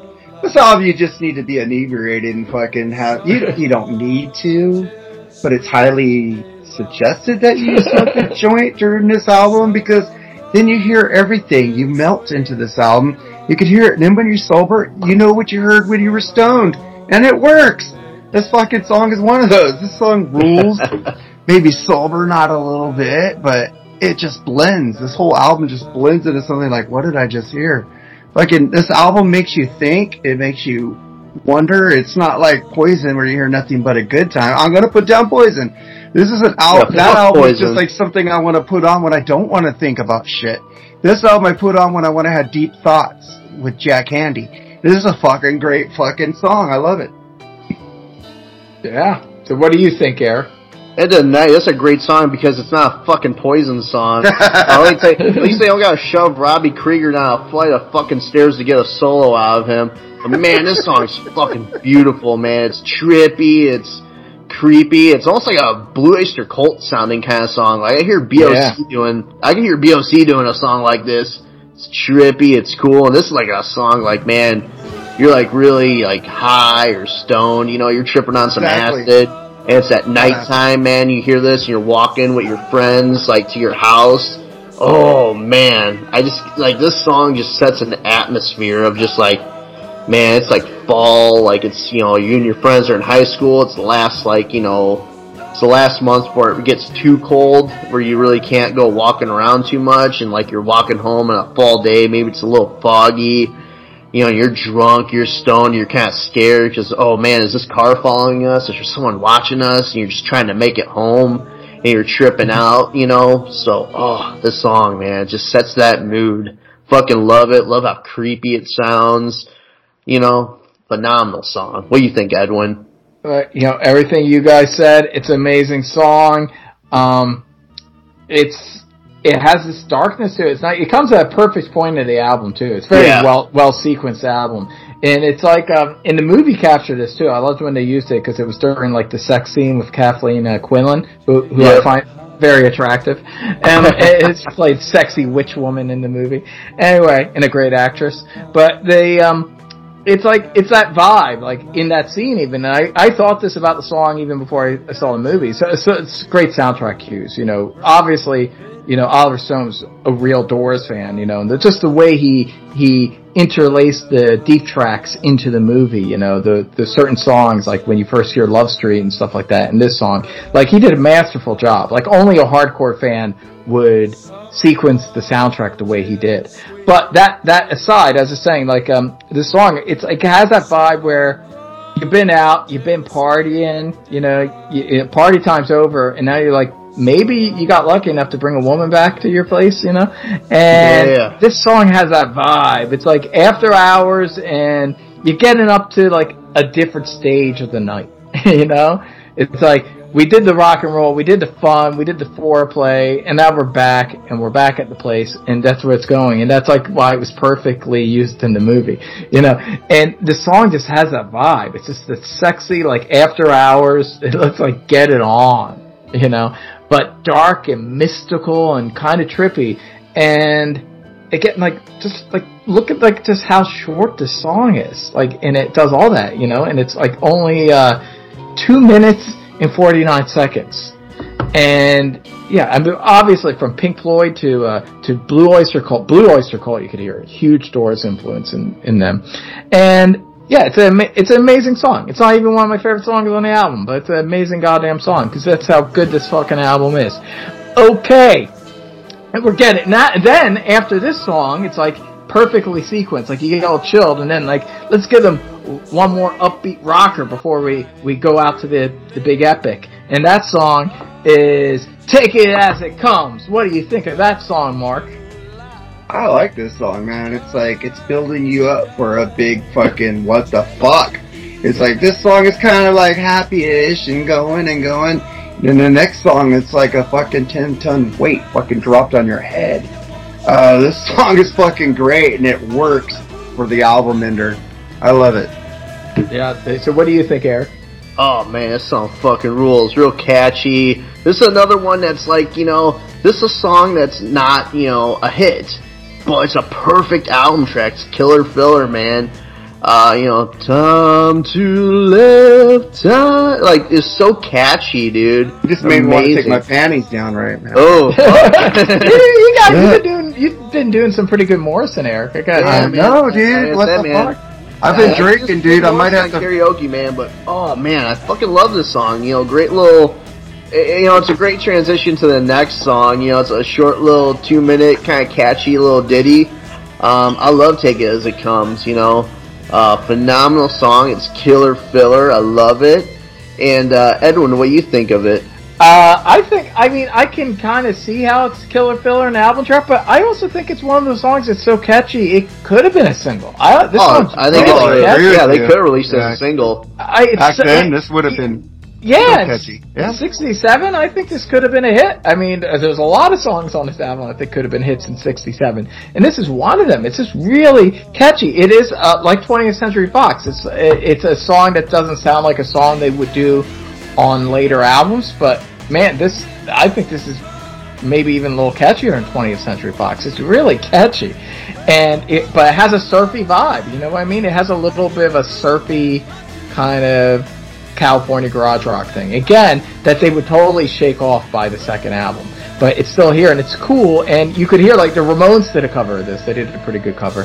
And you could totally hear why the Ramones would cover it, because it's like a Ramones song. It's just 2 minutes and 13 seconds, and it's just so catchy, and love the vocals. I love in the message, too, just take it as it comes, Take it easy, baby. Take it as it comes, Take it as it comes, just, man, like, I'm just saying, people nowadays, everyone get upset over everything. Everyone getting upset. Just fucking chill. Listen to this fucking song, chill out. You're all gonna be dead anyway. That's the thing. Jim Morrison had a heightened sense of mortality, even in his 20s, because he took a lot of fucking acid and he was smart.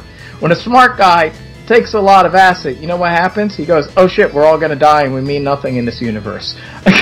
And then, you know what he does? He goes, let's enjoy ourselves, let's live life, let's enjoy it, we don't, and I'm not saying, I'm not gonna get too metaphysical.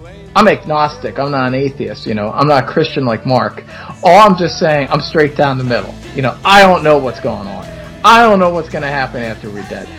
All I can tell you is, it ain't sitting around and listening to the Doors and drinking whiskey. And I'm not crazy about that prospect that's going to stop. So all I can say is, enjoy it while you got it. Take it easy, baby. Take it as it comes. Fuck yeah. It's a fucking mantra. I fucking love it. It's one of my favorite. And you want to hear a shocker? It's my second favorite song on the album, after Crystal Ship. I fucking love this song. I love this song. It's fucking great. It's rock and roll. And somehow, it's even greater because of what it leads into. That's what I was saying.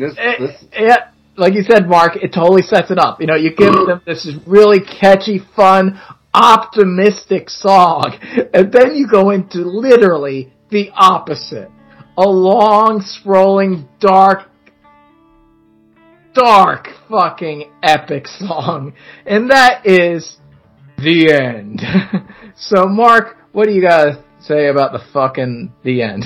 What can't you say about this song? Oh my god, this is like... Picture 67 hearing this song for the first time. Oh my god. I'm like, I loved long songs. I was into Rush at this time when I got into them, and I was like, oh my god, and then I'm like, saying, what the fuck is he saying in the middle of the song? And then I fucking hear he's telling his mother to fuck him. I go, what the fuck is going on?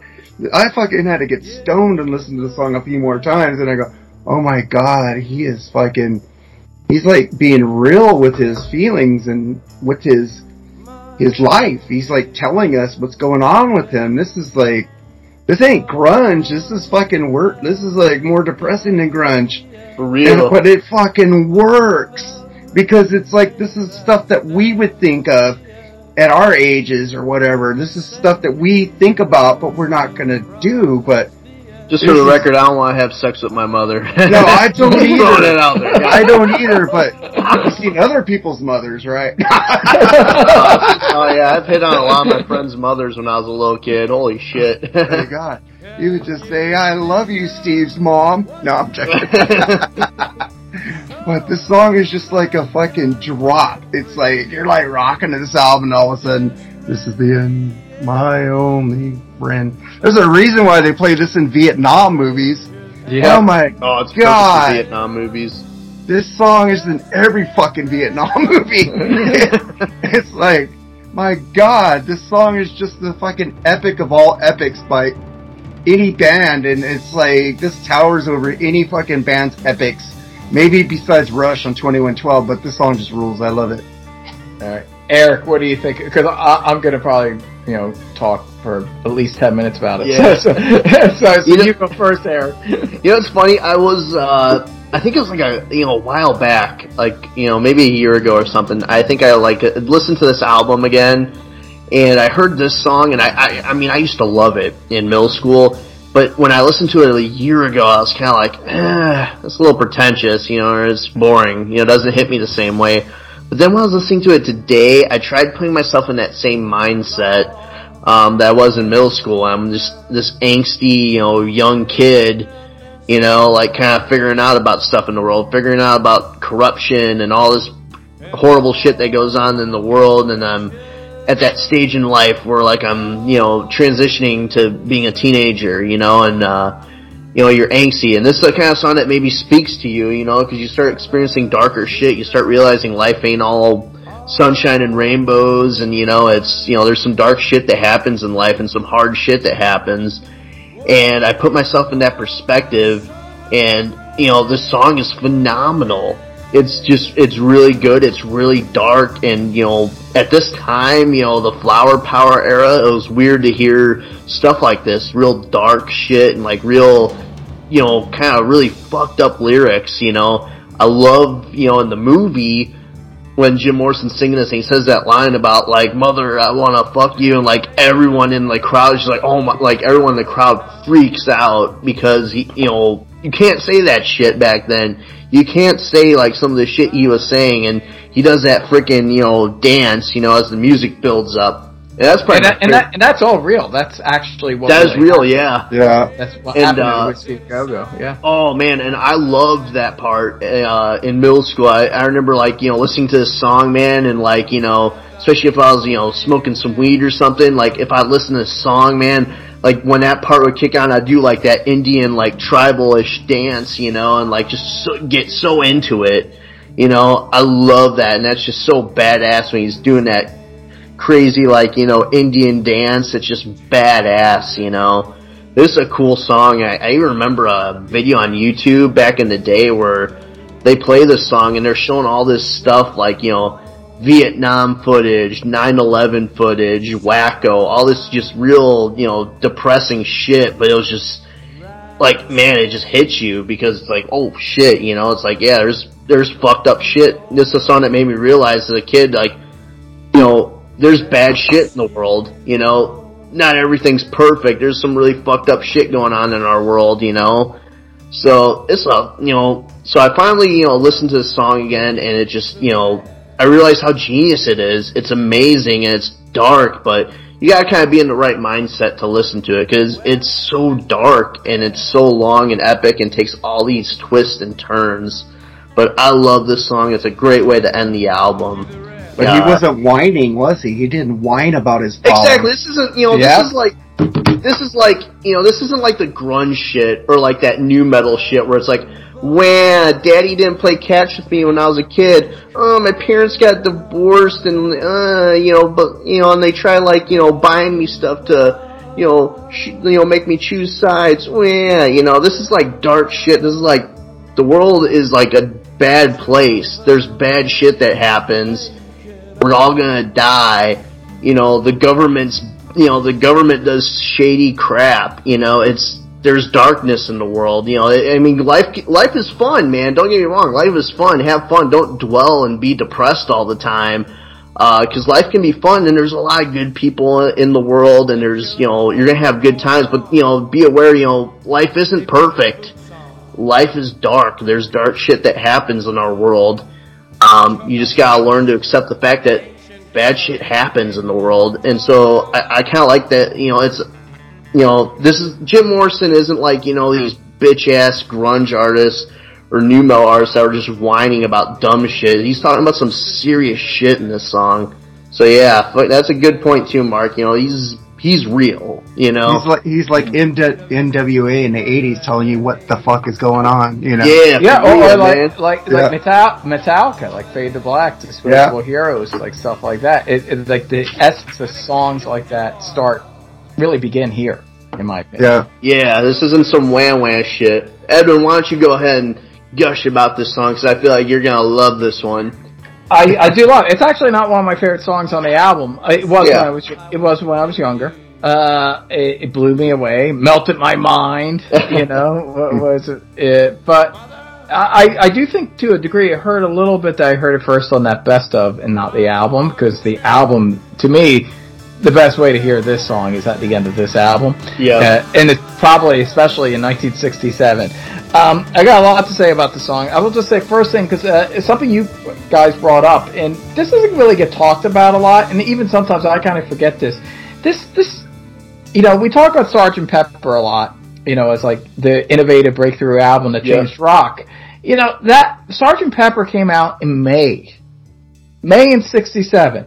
This album came out in January of 67. Okay? Like you said, the Beatles were in the studio still. They were halfway through Sgt. Pepper when this album dropped. Now, when they went in, they were thinking Pet Sounds and Beach Boys, and which was an amazing album too. But they were thinking that. But I feel like when that was the first half, but halfway through the making of the album, this album dropped. And suddenly they were like, oh shit, we gotta compete with this stuff now. There's a new there's a new sheriff in town.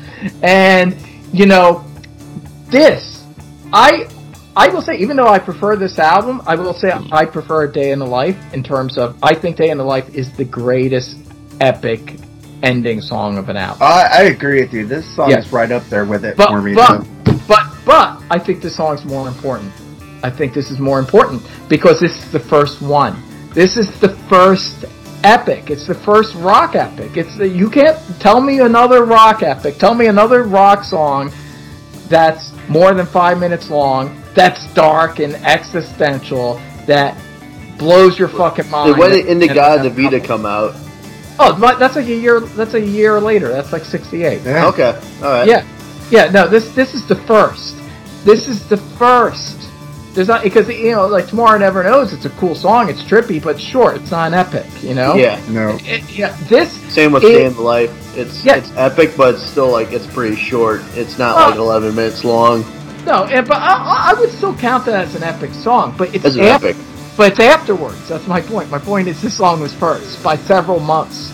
This song is the first bona fide rock epic at the end of an album. And I don't hear people say that enough. It's very important. This whole album's important. But the end is probably the most important track of all the tracks on this album. It's the track, because people say, oh, Sgt. Pepper, we said this, it showed people that albums could be art, just in themselves, not just singles. Yep. But this album did that.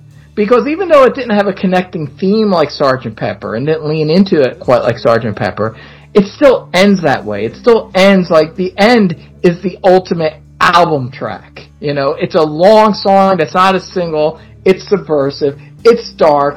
It creates a mood. It's everything, like I said, even like the way thrash albums end with this like, epic song or something, like it all begins here. It all begins with the end. The end is actually a beginning. That's the thing, It's something new and revolutionary. And this is early 67. Doesn't get earlier than fucking January 67. It's like they were in the studio in 66 when they recorded this. He was in the clubs in 66 in Whiskey A Go-Go when he blew everyone's mind when he said he was going to fuck, his mother. Like that was in 1966. Man, the Doors are the most revolutionary band ever. Fucking period. Mic drop. No one comes close in terms of fucking changing the whole fucking game. And this song is a fucking game changer. And it's amazing.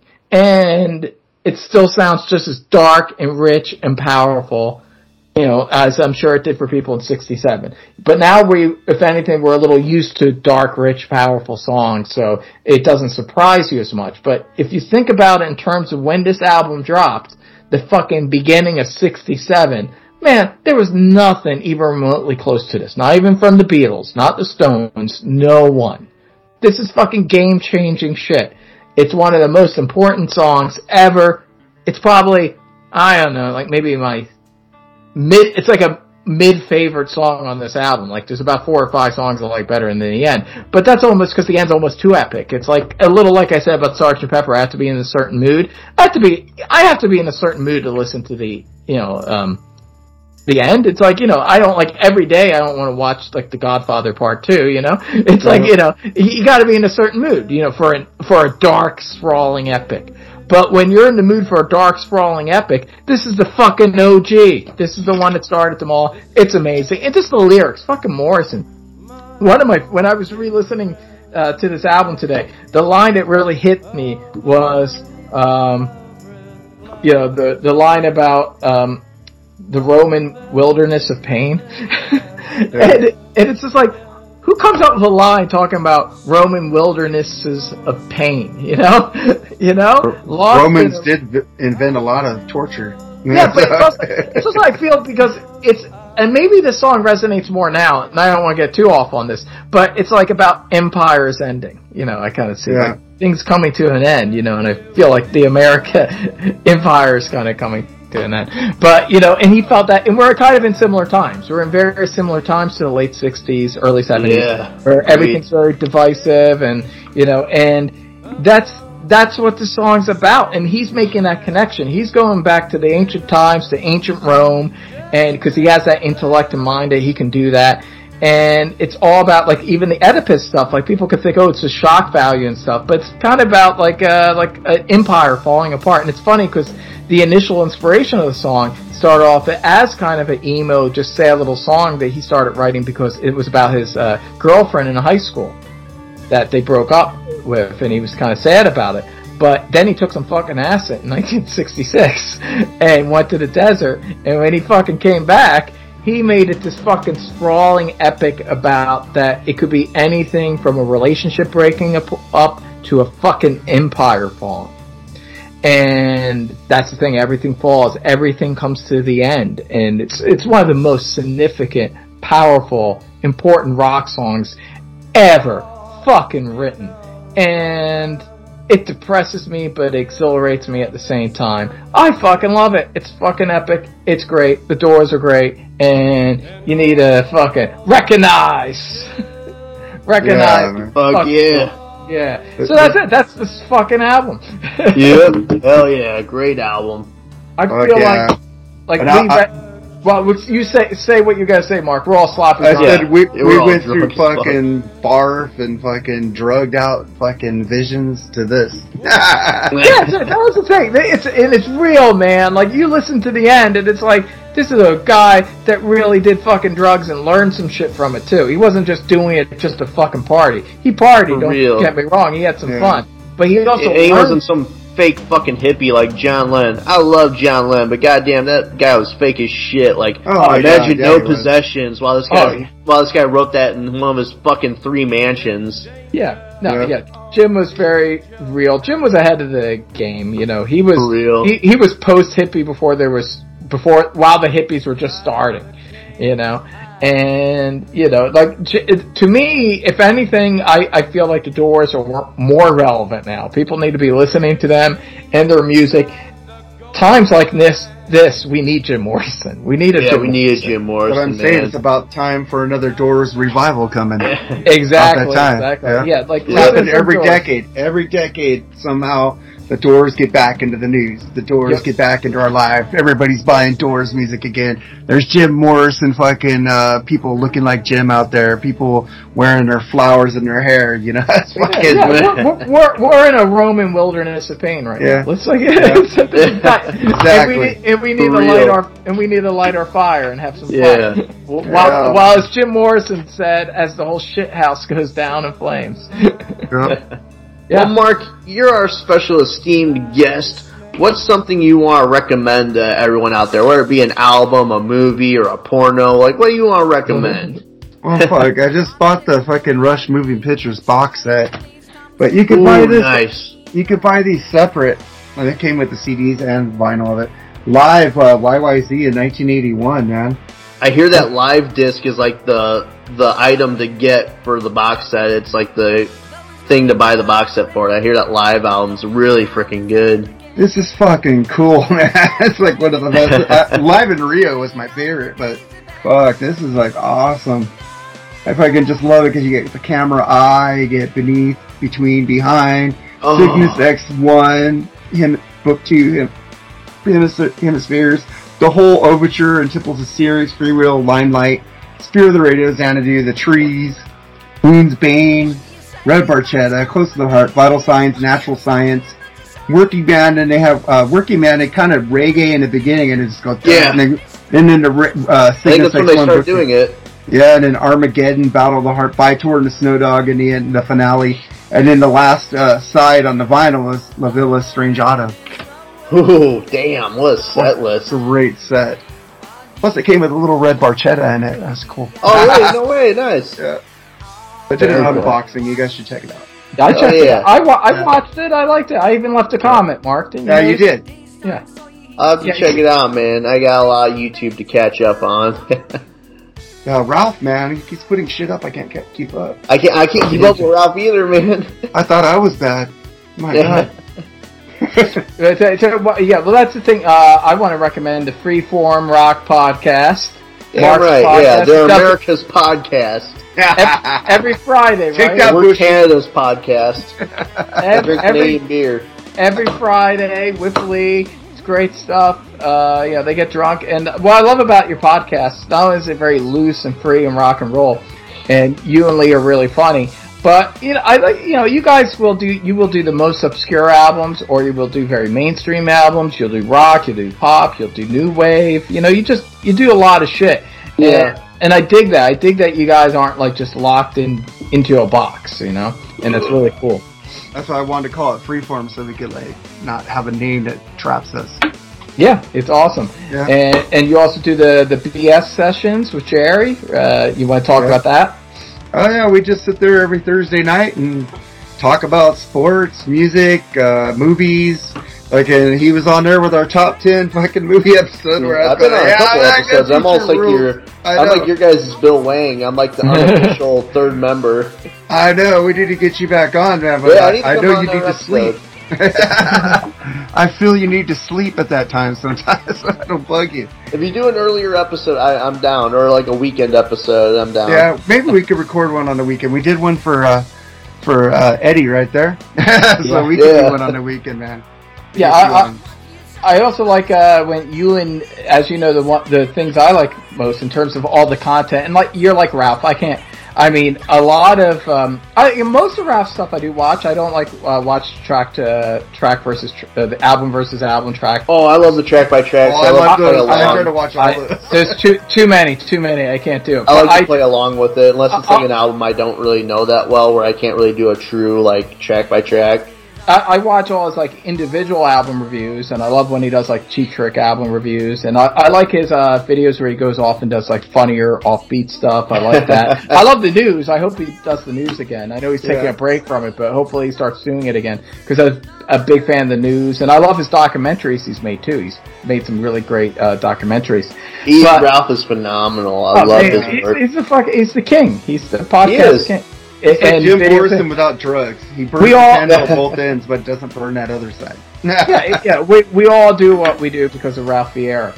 But, Mark, you're keeping up there, but like Ralph, I can't watch all your stuff. It's too much stuff. It's you've got to produce too much, but I do watch a lot of it. And I do, and obviously I always like to take part. My favorite thing you do, though, as you know, is I like when you, not just the snorting whiskey shit, and I look forward to the Fireball one. But I like when you and Lee do the drunken, afternoon Saturday things, where you just do, it's just the YouTube content, and you guys always get more drunk on those than... Because we recorded the podcast before that. So we're already sloshed going into the video. You're just so funny. Lee, Lee's always Lee, and I don't mean that as an insult. It's great. I love Lee. He's going to be on our show next episode. But Lee's great. But Lee's always Lee. The thing is, there's kind of two sides to you, Mark. You're kind of, you're always a rockin' fun guy. But then, in this video, you see this other side of you where you just get fucked up, and you're funny as hell. You have some great one-liners, and I love it. I love just watching you. I hope you don't die one day, but you're great. You're fun. I control my drinking just for the podcast. That's good. All right. So yeah, definitely. So I recommend go and check out all Mark's stuff. It's all great. It's very entertaining. Even the stuff I don't watch, go and watch that. That doesn't mean you probably have more time than me out there. So go watch all of it. Anyway, so it's all good. I also am going to recommend I mentioned this in passing, but the Doors documentary It came out actually back in 2009, but I only actually watched it for the first time last night. When You're Strange, Johnny Depp does the narration, and it's a pretty good. I've seen a couple Doors documentaries. This is probably my favorite one I've seen. It was really well done. It was kind of almost done like the movie, but using real clips, which was cool. Like, they followed kind of a story like the movie does, but with a little more focus on the band, The Doors, and a little less on Pam. About the same focus on Jim. Obviously, you gotta give Jim the most focus. It makes sense. But I did like that they brought the band into it a little bit more than the movie did. But it's a great documentary, some amazing footage. There's this one clip of them doing the end, like, in 1969 or 70, like a little bit later when Morrison had the beard. And it was like the best version I heard of the end. I hadn't heard this version before. Yeah, and they go into, it transitions into like a blues jam in the middle. Like, they go bluesy from the song. It's really cool. It's really amazing. It's almost like the end smashed into Midnight Rambler. You know, it was really cool, and I really dug it. And there's a lot of cool clips from it. And right now, it's on Amazon Prime for free. So if you got Amazon Prime, definitely watch When You're Strange.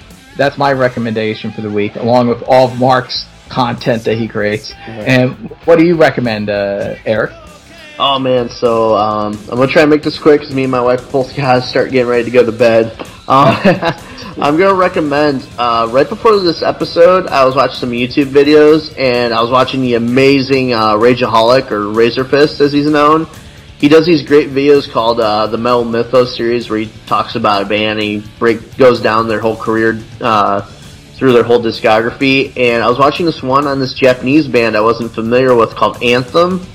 And they're this amazing Japanese heavy metal band.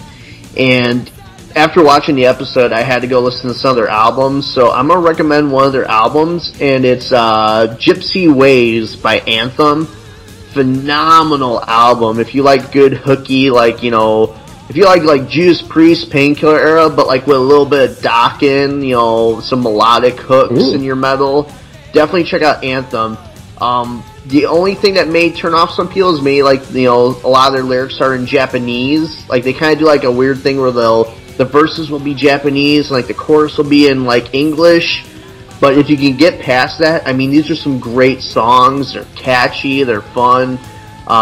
Really great band, dude. Like, they got a good combination of like that speed metal, traditional metal, but also like the hooks and melodies of, like, let's say like a Rat or Dokken. So I recommend the album Gypsy Ways by Anthem, and I mean, just check out that video too as well, the Metal Mythos Anthem by the Rageaholic. Great stuff. Yeah, I'll have to check that out. I like his stuff. I saw he did a great video about Dokken, which I liked a lot. Oh yeah, a great one about Accept too. I love his Accept video. Yeah, so I'm gonna check that out. And I like, you know, I love thrash. I love hooky melodic metal, and I love a lot of Japanese culture. I love a lot of Japanese films and stuff. Yeah, so that sounds right up my alley. So I'm gonna check that out. Both his video and the band. That sounds great. Awesome. Well, Mark, I want to thank you for joining us. I want to thank you for joining us. This is becoming a train wreck. I love it. Yeah. But, we're wrapping it up. We're wrapping up, Mark. Say something. No, I just said that album he's talking about sounds cool. That's all I said. Hell yeah, man. Check it out. You'll like it. Come on, Mark. I want to thank you, man, for joining us. And, definitely check out our brother Mark Allen Taylor on both the Freeform Rock podcast and the Mark and Jerry BS sessions. I got a guest on episode again soon because it's long overdue. Yeah, same here. And Mark, snort that fucking fireball. Yeah. You snort more fireball than any man's ever seen. Hell yeah. Well, after my radio show on Tuesday, it'll probably be after Tuesday sometime. Make the myths. Do it. I'm drunk. Break on through to the other side. Oh my god. I know this is going to be painful because there's cinnamon in it. Oh, it's gonna be real painful, but my god, it will feel like the worst thing that ever happened to you. But 3 hours later, it will be the greatest thing you ever did. You're gonna have to have an ambulance behind me. It's like, hey, fucking women, they have fucking babies come out of their thing, and you know it's really painful. Putting cinnamon cinnamon alcohol up your nose. Women have this baby that comes out of the spot where they piss. Comes out of their coochie. It comes. Yeah, I didn't want to say it, but he said it. But it comes out of there. And there's a Molly Ringwald movie where she gives birth and they show that full thing coming out. It's terrifying. Yeah. Like, what the fuck? Now, as gross and horrible as it is, let me tell you something.